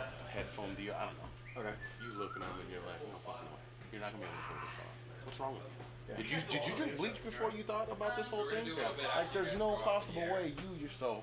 What am I doing here? I'm trying to demoralize him. You're demoralizing him and you're telling him how you know the tiger. You've seen the stripes, bro. Right. This isn't in your future. Right. I don't see why you would even sign up for something like this. You think you're gonna be able to get up and handle going and doing this job, and you know, you gotta kind of treat it as you're a blue collar worker, and this blue collar worker just says I can. So you want me to just say, okay. That's what I'm talking about. And then you guys will wrap it up. To where it's maybe a little bit offensive. Yeah. You know what I mean? Am I trying to be funny or am I just trying to? You can do whatever you want. Okay, cool. What are you doing? You just want to kind of have more of a disgusted undertone. Okay. Yeah. Of like, bro, I love you. Yeah. No, but you can't do it. This isn't you. And then can I stand up and walk away like leave him when I'm done talking to him? Can I just? Or you want me to stay here? Leave him dusted, like use that as. No, I think that's a little too stagey. Okay, cool. Just stay here. You guys are still friends, for fuck's sake. Well, you can even. That's what I was asking. I was like, how hard are you gonna go? But I see what you're saying. No. You're not gonna tell him to lock up after, like. Yeah. But he just wants to be more disgusted. Well, I'll call Kyle when I feel like you know. Okay. Could you run that by me real quick? He's gonna. So after the stage shit, you're gonna come back in here. He's gonna say, okay, I gotta get out of here. I'm gonna go pick up Jay. We're gonna go try to do his job with him at the barbershop. I'll see you later. You'll wrap it up. Thank you for coming. And you'll say, okay, I'm clear, and then you'll kind of speak straight with him. Don't be like fucking a dick, mean or anything. Yeah. No, you can be a little bit mean. But just be truthful, mean like how we are. Just be straightforward. Like the show is off now. I don't have to be fucking Mr. Show. Right. I can just be real with you. I like the angle out there. Be real as a friend. Yes. This isn't gonna work. Okay. Yeah. What's not gonna work? Like you trying to be the day jobs. Yeah. Should we just? Oh yeah. That's my motivation. Like I'm telling you, you're not gonna do this. Like I know you. I've seen you work before. Can I respond? I can say that. So back. And just can be. I can just say like it's your reaction. It's your reaction. Beautiful. I mean, it's however you want to play that. That's fine. However you feel about this shit, honestly, should come through. I'll show you. Earl. Father. Father. Sorry. Where am I? I went blind with rage. Oh, do I? Are we already? We're still sitting? Yeah, you're sitting. You're doing you're setting him up again for the stage shit. The stage shit, yeah. And then we're gonna do that. All right. Come here, look. Got it.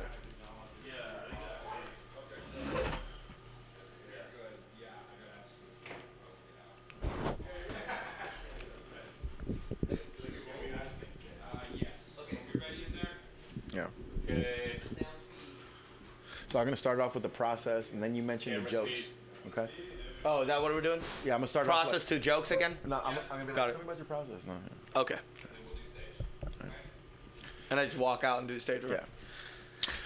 Yeah, so here's the thing, Kabir. Like, one of the things that I get asked a lot from other comics and really just like normal, audience members in general, is about the process for actually coming up with the material. Do you have a process for your material? Yeah, I mean, I don't really have a structure on how I'm going to write stuff. What I do is I come up with premises, and then what I'll do is I'll just randomly just kind of go hit up the open mics, throw them out there, see what comes up at the top of my head, and then, other comedians, in the community will kind of help you out. And stuff like that. So sometimes it could be like brainstorming when you're talking about tagging and stuff like that. Well, once you get the premise, you can kind of go up there and figure out what you want to do, and then once you say it out loud, you kind of hear it and kind of figure it out. It's better than just a pen and pencil, a pen and paper, because you don't hear it. I mean, it's interesting because that's usually that's the conventional method. People want to sit down, quiet place, don't want to be interrupted. I need to put my thoughts onto the pad. But you're saying that you're really just coming up with the premise and then making it grow from there. Exactly. Like I'm gonna do this right now. There's like 2 jokes that I want to try out that I've been working on mentally. But you're just gonna go out there and do it. Too many comedians are afraid of going up there and just bomb it and just coming up with ideas. That's the whole point of this. So. That's real.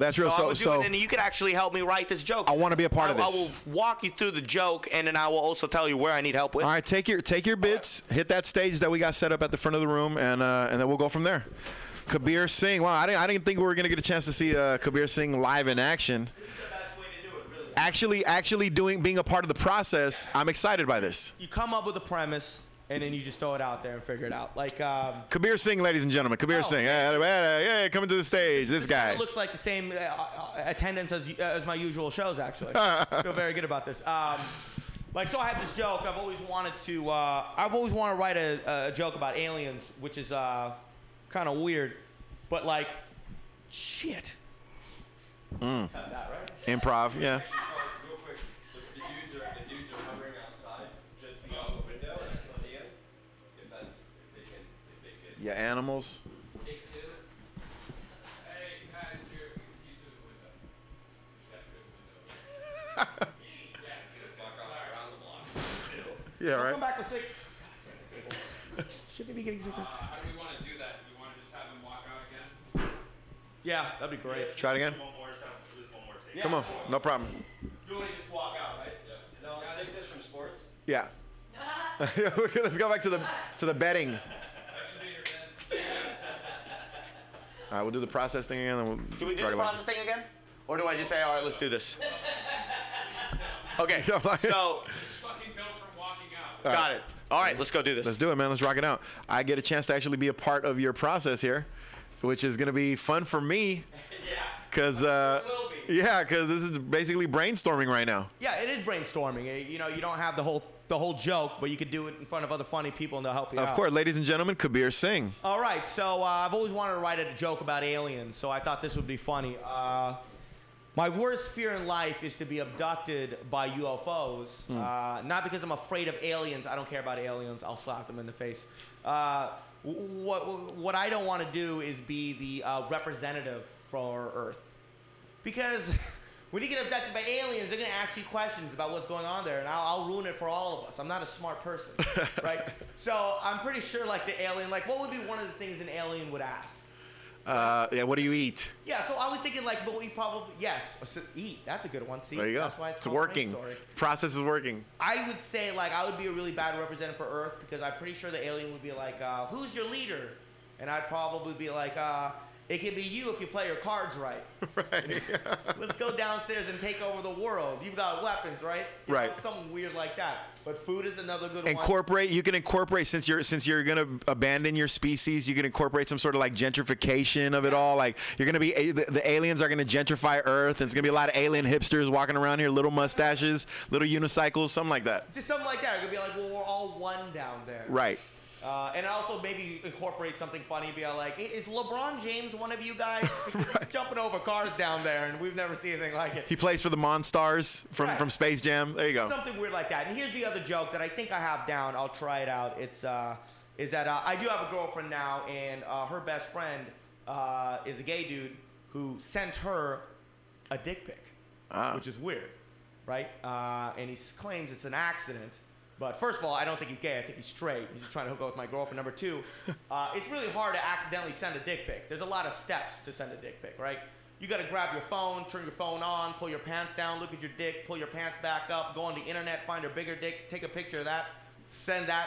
It's a lot of steps. Right. So that's pretty much what we're trying to work on over there. And you can tell when the guy is insecure with his dick pic because he'll always put like something next to it to show the scale to see so you can see exactly how big it is. Ruler, right? Yeah, anything but a ruler. Like he'll probably put like a roll of nickels next to it, and just so you understand that he's working with something. That's right. It's this battery. It's the secure dudes. The secure dudes are the ones that just point the camera down and click. Those are the secure guys.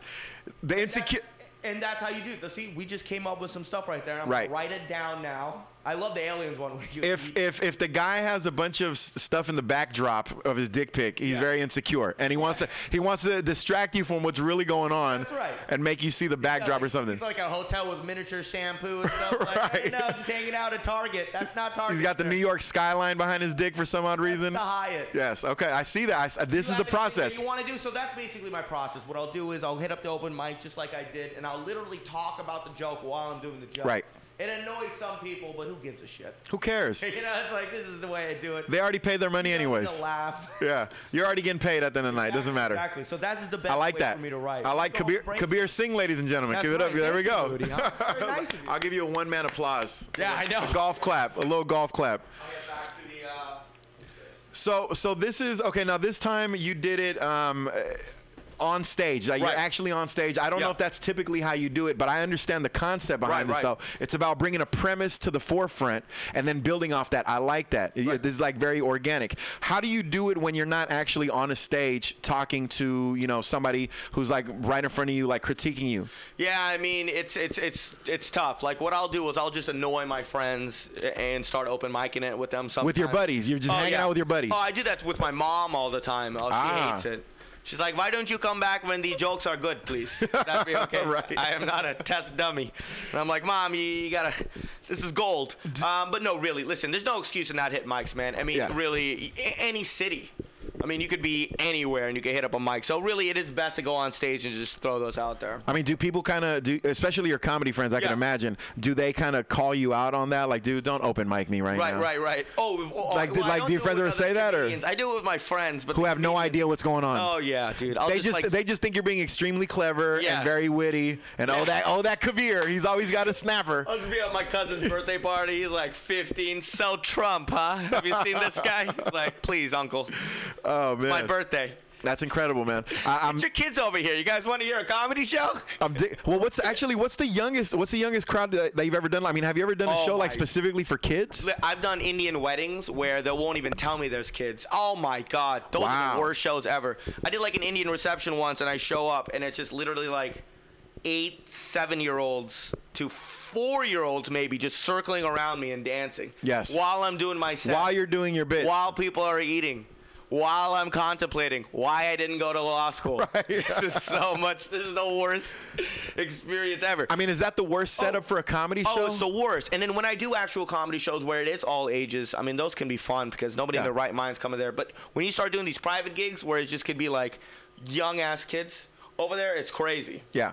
There's my thing about comedy shows is I hate to sound, like I'm being petty, but it's a lot about the setup. Like if you have, for example, you've done, shows at a bar before or at a restaurant or something like that, where they're trying to put on a comedy show, but they just don't have the elements around the comedy in order. TVs are on, you got music playing in the background, you got the bar facing that way and the stage facing that way. I mean, what do you do when you have a situation where you can't get everybody's attention, but you're supposed to do 25 minutes of comedy? At that point, you just have to focus on the 5 people that are watching. I mean, there's nothing you can do.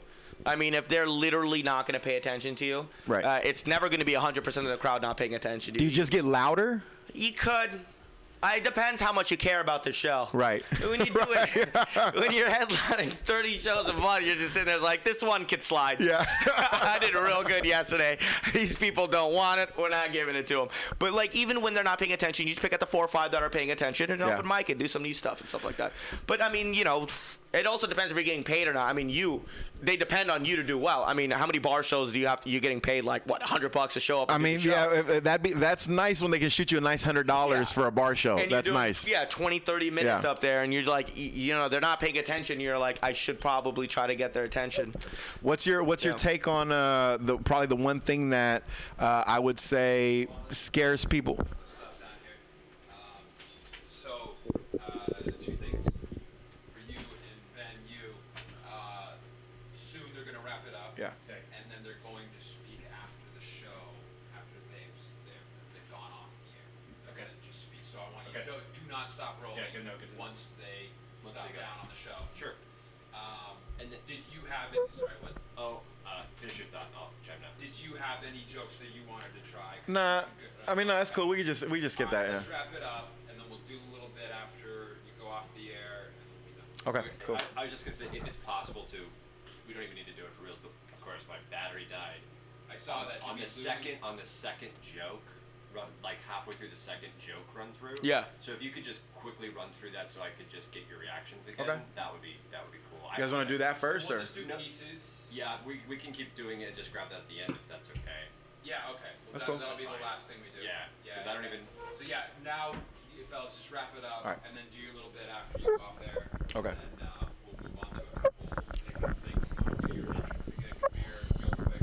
Cool. Sit on the first one. No problem. And then we'll be done. I'm gonna open that goddamn. Hey Ben, I'm gonna jump out here and just get a 2-shot for this, and I'll You'll swap over. So I'll wrap it up. Ask you if you got any what shows you got coming up. No, No, I don't think even say. I guess don't even need to say that right yeah, now. I think we just wrap it up. I'm cheating like a real podcast. Wait, we mentioned what would the hustle, the whole Jay Rich thing.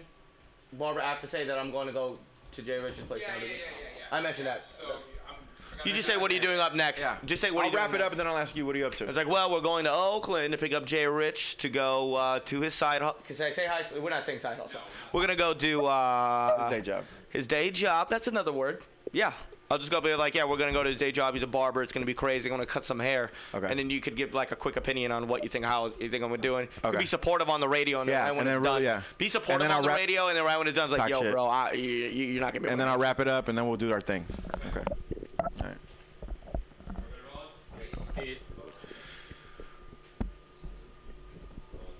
All right. 3, 2, 1. Well, Kabir, it's been a blast, man. It's been a while since we had a chance to really like sit down and chop it up like this, man. And Always a pleasure. I'm always happy for your success. I'm always in your corner, man. And I know I'm gonna catch you at the microphones and stuff like that. But you know, you just keep on rocking your thing, keep on doing your thing, man. I appreciate it, man, and congratulations on the radio show, man. We'll I stop by as appreciate much as that. I appreciate. We're gonna work. We're gonna do more of this more often, man. Because I always love your vibes and I love your energy, man. But Yes, what absolutely. are you up to for the rest of the day? Well, we're off to Jay Rich, the other an amazing comedian. His day job, he's a barber.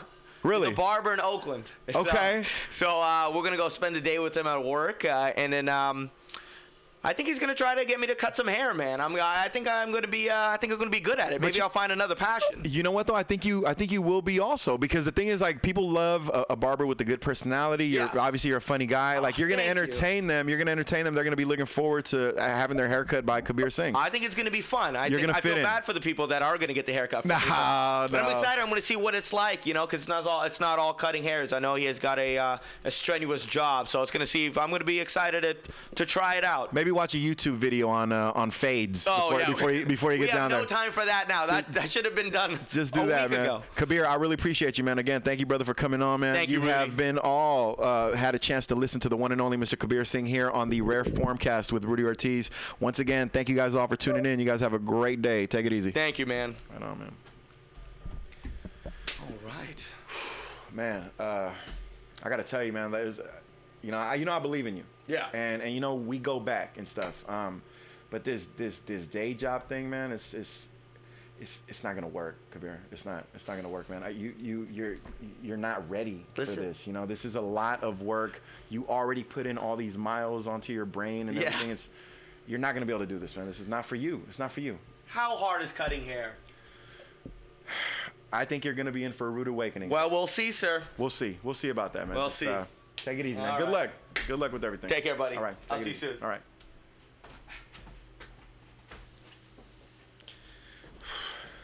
Okay, cut. Let's do that one more time. Let's do that 5 more times.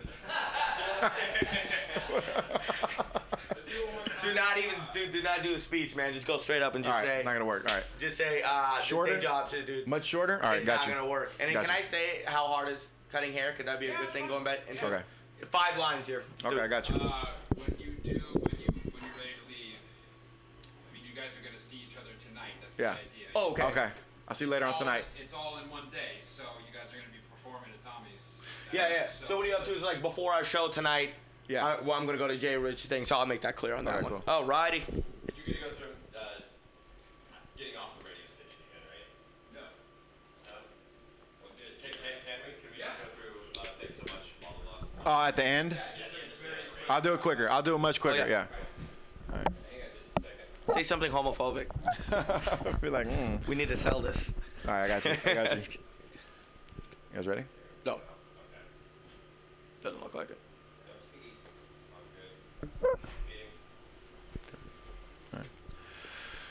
Well, Kabir, man, we spent like 2 hours together for the first time in a long time, man. I really appreciate you coming through today, man. I've had a blast. What are you up to for the rest of the day? That was a blast, man. Well, we're gonna be heading over to Jay Rich. You know Jay Rich, amazing comedian. Of course. He's a barber, so we're gonna go to his barber shop in Oakland. Wow. We're gonna spend a day in his shoes, and then I'm gonna be able to cut some hair. So you're gonna cut a little bit of hair. Yeah. So I don't know if I'm gonna survive tonight. Okay. But you know, I'm excited. We're gonna go see how he does his job, and it's gonna be exciting. And then we have the big show tonight, man. We do, man. So we're gonna hook up later on tonight. I want you to let me know what the whole barbershop experience was like for you. Oh, I will. I'm sure you're gonna do great, man. You got a great personality, and people love a happy barber. So I think you're gonna be good, man. Thanks for having me. Again, brother, I appreciate it, man. Once again, you guys Congratulations. have been listening to Kabir Singh right here on the Rare Formcast with Rudy Ortiz. Thank you for tuning in. You guys take it easy.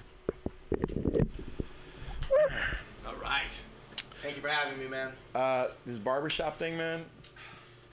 It's not gonna work for you, man. It's not gonna work for you. You're not cut out for it. Dude, how hard is it to cut hair, honestly? Well, you're gonna find out. You're gonna find out. All right. You let me know tonight, man. I'll see you tonight, baby. All right, baby. Thanks Take for it easy. having me. I'll see you soon, man. Take care. All right.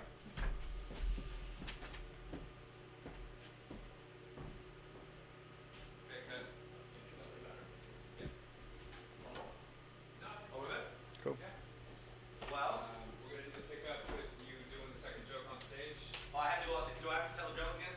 Yeah, just do the second one, yeah. Show some reactions. I'm going to improv. You gotta hear me take that shitty joke again. You're really gonna make me dick pics. The dick pics. I actually want to say that joke again. There you go. Yeah, 30 seconds. Cool. Can't I just? Oh, okay. And I'll give you some responses. Can't they just talk other things? I could. Same thing, right? Like the same thing we just did. It was that first one is alien, second one is dick pic. Okay. Same idea. Sound speed. Sound good. This thing is like.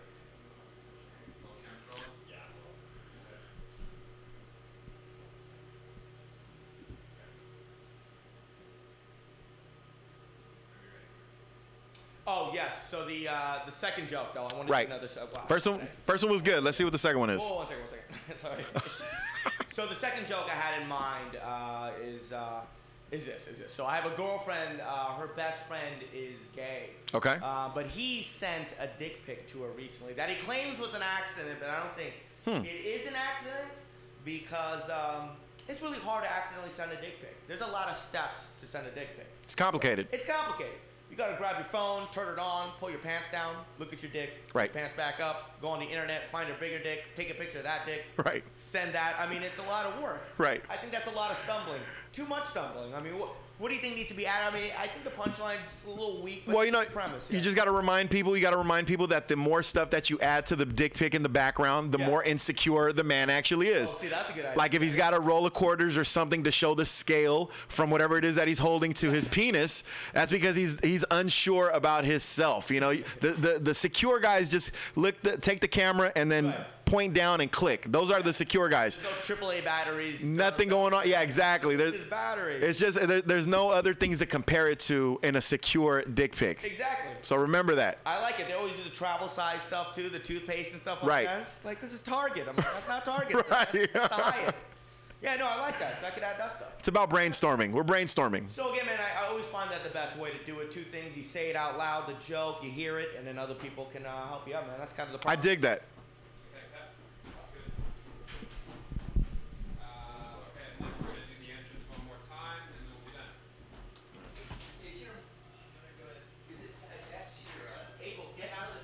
We're doing the entrance from the very beginning. Yep. Okay.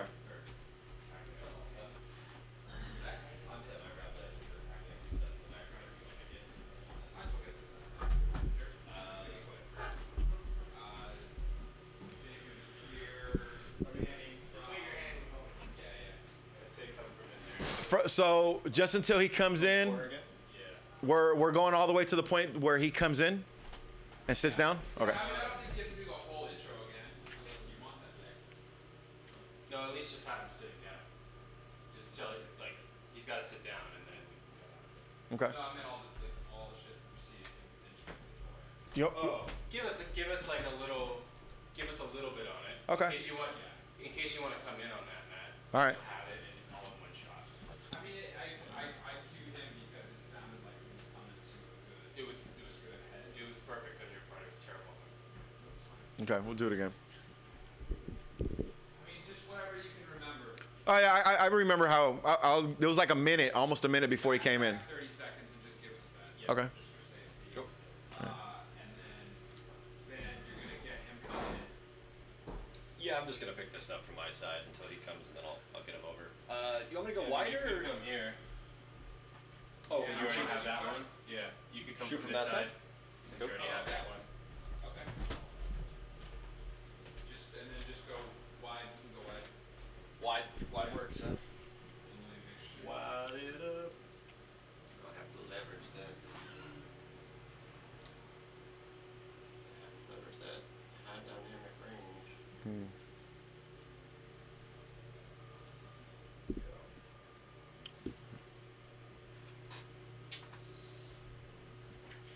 Walk inside the door, jumping down. Locked it up. Door here closed or open? So he just leave it open, huh? Open, Yeah. Stand by. Speed. All right. Okay, and I'm kosher. I'm rolling. Yeah, I'm good. Rolling. Go. 3, 2, 1. What up, world? Welcome to the Rare Form Cast with your host, Rudy Ortiz, and my special guest today, who will be in studio pretty soon, the one and only. Oh, okay. All right, no problem. 3, 2, 1. What's going on, world? Welcome to the Rare Formcast with your host, Rudy Ortiz, and my special guest who will be in studio pretty soon, the one and only Mr. Kabir Singh, comic extraordinaire. The guy's been everywhere. You've seen him on Comedy Central. He's actually just recently done some writing for Family Guy. I mean, the guy's blowing up. I've known Kabir for almost, I want to say 8 or 9 years now. Known him ever since the open mic days over at Tommy T's back in Pleasanton. For those of you who know the scene, that's when they used to have karaoke right after comedy. It was usually funnier after the comedy show was over because of the karaoke. So we're going to be talking a lot about sports, a lot about politics, a lot about comedy. Actually, we're only going to be talking about sports and comedy, no politics today. We're going to keep that in the on the other side. But my man Kabir is going to let us into his career, let us know what he's up to, what he's got going on. And actually, I think I just hear him coming in right now. Of course, Kabir, fashionably late as always. My man knows how to make an entrance, ladies and gentlemen. The one and only Mr. Kabir Singh. What's up? What's going on, brother? How you doing, man? Good. It's been a while, brother. This is nice. Right on, man. Welcome to the Rare Formcast. Love it.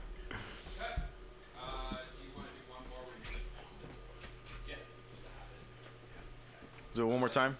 Yeah, you don't even have to fucking talk. Okay. You know what? When he comes in, just do that. Oh, I think I just heard him. Cool. Cool. What are you? I was kind of I was a little on the angle here. I was going to see if I could get a little bit more profile to get him walking because there's so much reflection. Why don't we just get you fucking right here? Let's just tuck you in right here and get a nice wide and coming in. Just two Sure. in coming in. Okay, cool. I get when I'm in here, I get these kind of fun little crosses where he crosses by close to the camera and I can get him on the line there, but it's like Maybe Jay, you should be here to let him come so you can Come get on. that. Sure, yeah. Get that out of his way. I'll You get get a line. wide. I love lines. So. Are you ready? Okay. Wait a minute.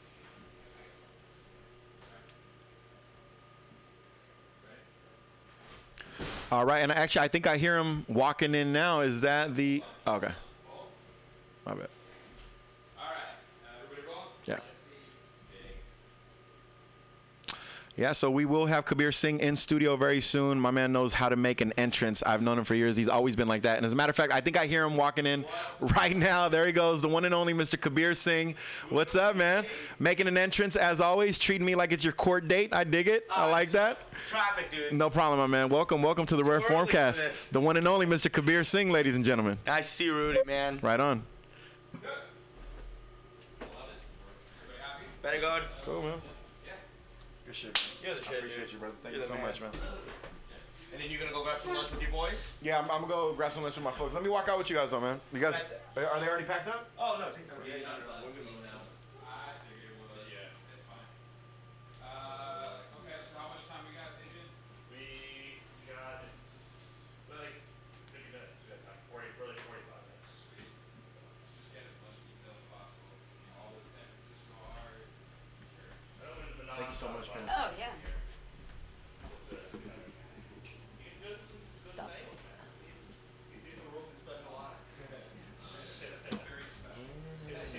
My God. Hey, are we done with Rudy? Can I pull a mic off? We are done with Rudy. Okay. Pull the mic off.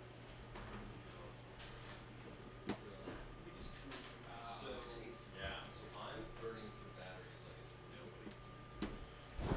Hey, over. Thank you, Rudy. No problem. Try not to unravel it too much. Thank you very much. Thanks. We'll see you. Was it tomorrow night?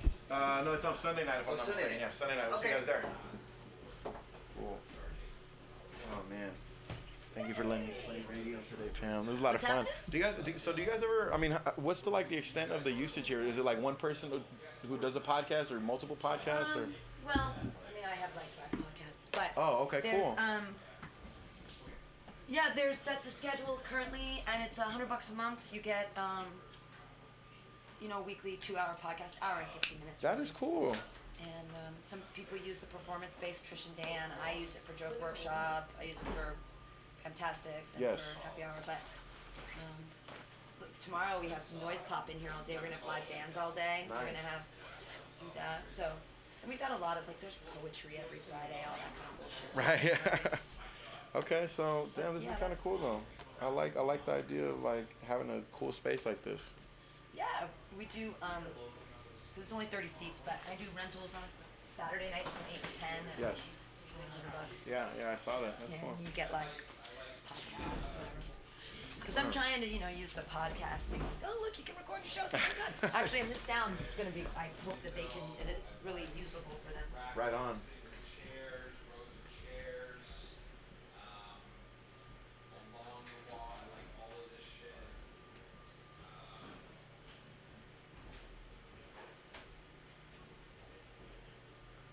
Everything in here should grab. Everything. Everything. Very old.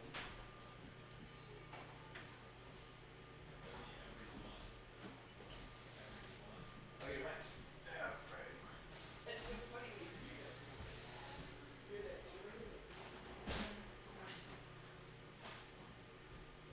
And players that go wanna play.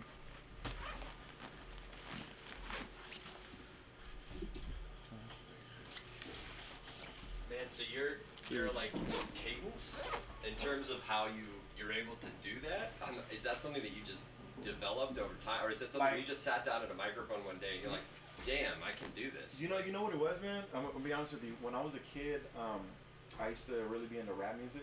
Oh, So I used to okay. write a lot of rap music, and what I did, like from like the ages of like 19 to like 26, I recorded a lot of rap music. Oh, okay. So I think maybe that's where it kind of developed. You know what Right. I'm saying? I didn't really get into comedy until like I was about 24, 25. Oh, okay, So wow. I think maybe that's where it all started off. at. Right, because it's that ability too, right, where you're just like, I got 30 seconds, I'm just gonna keep going. Like Right. it's almost like stream of consciousness, but it's all connected. Yeah, and you want it to work. You don't want it to Yeah. sound crazy. Yeah, you know what I'm yeah. saying? You want it to actually work. Yeah, it's pretty wild, man. It's impressive. But it's one of those things though that it's like I think that really helped out for comedy because sometimes when you're up there and you're bombing, Yeah. like you have to make it. If just it's not gotta, gonna be funny, you got to at least be interesting. Yeah, You know? So yeah, you can't just be. You literally can't just be standing there just looking blank. You Yeah, know? yeah, So yeah. it's kind of like survival technique.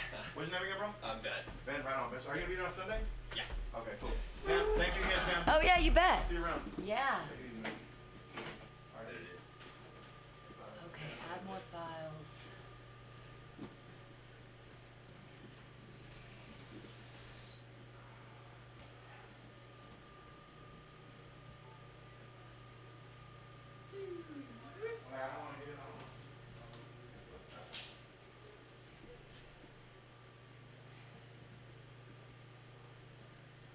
Okay, it's being sent.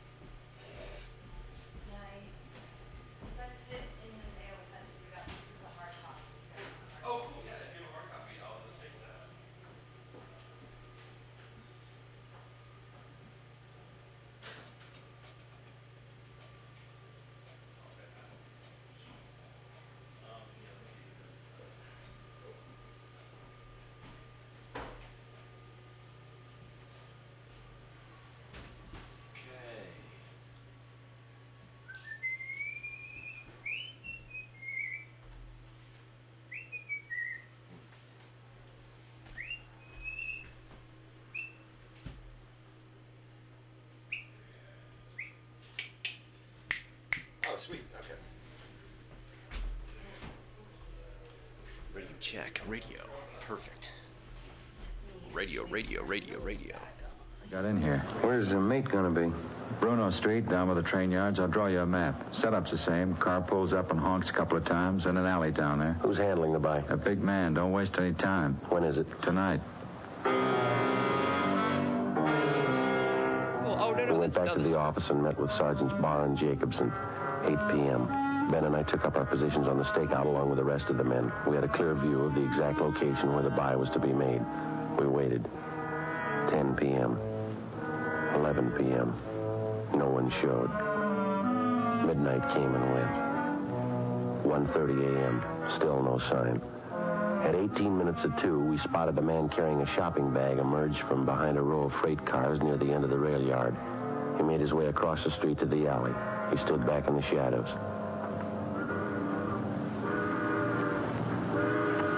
As soon as the car gets in the alley, we pull up and block it, huh? Yeah, that's right. Beck will do the same thing down at the other end.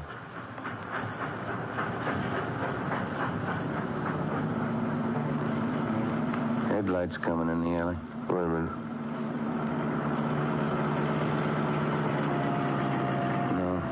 No, they're going on through.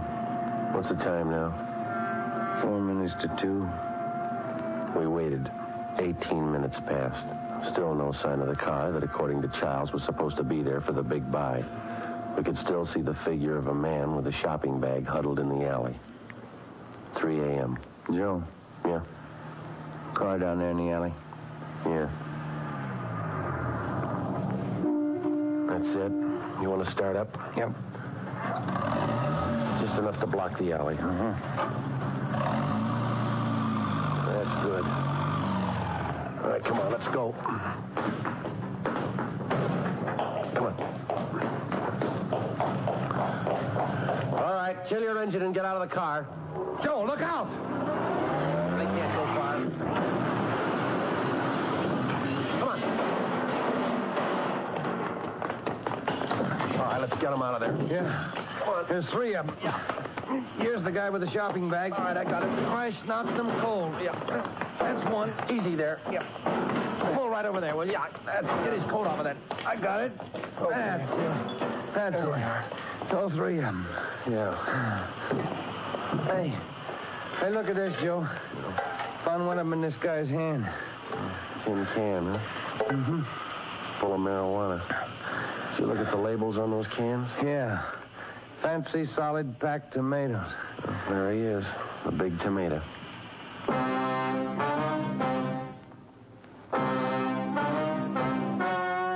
The story you have just heard was true. Only the names were changed to protect the innocent. On October 3rd, trial was held in Superior Court, Department 89, City and County of Los Angeles, State of California. In a moment, the results of that trial.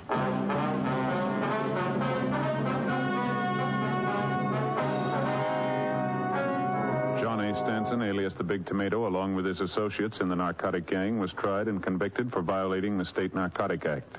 He received sentences as prescribed by law and are now serving their terms in the state penitentiary.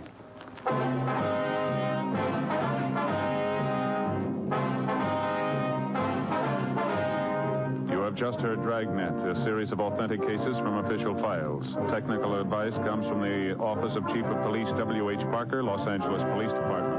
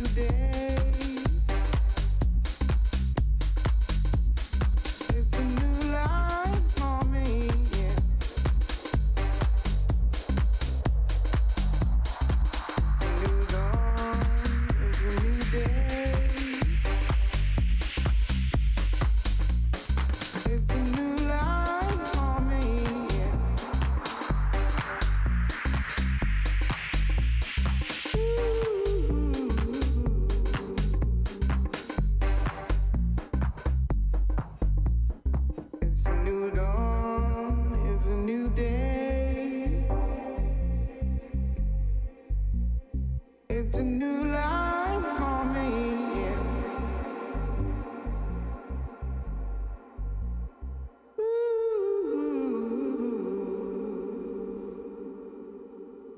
And I'm feeling good.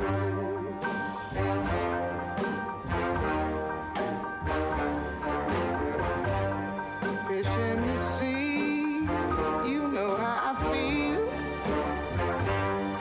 River running free, you know how I feel. Blossom on the tree, you know how I feel. It's a new dawn, it's a new day, it's a new life for me, and I'm feeling good.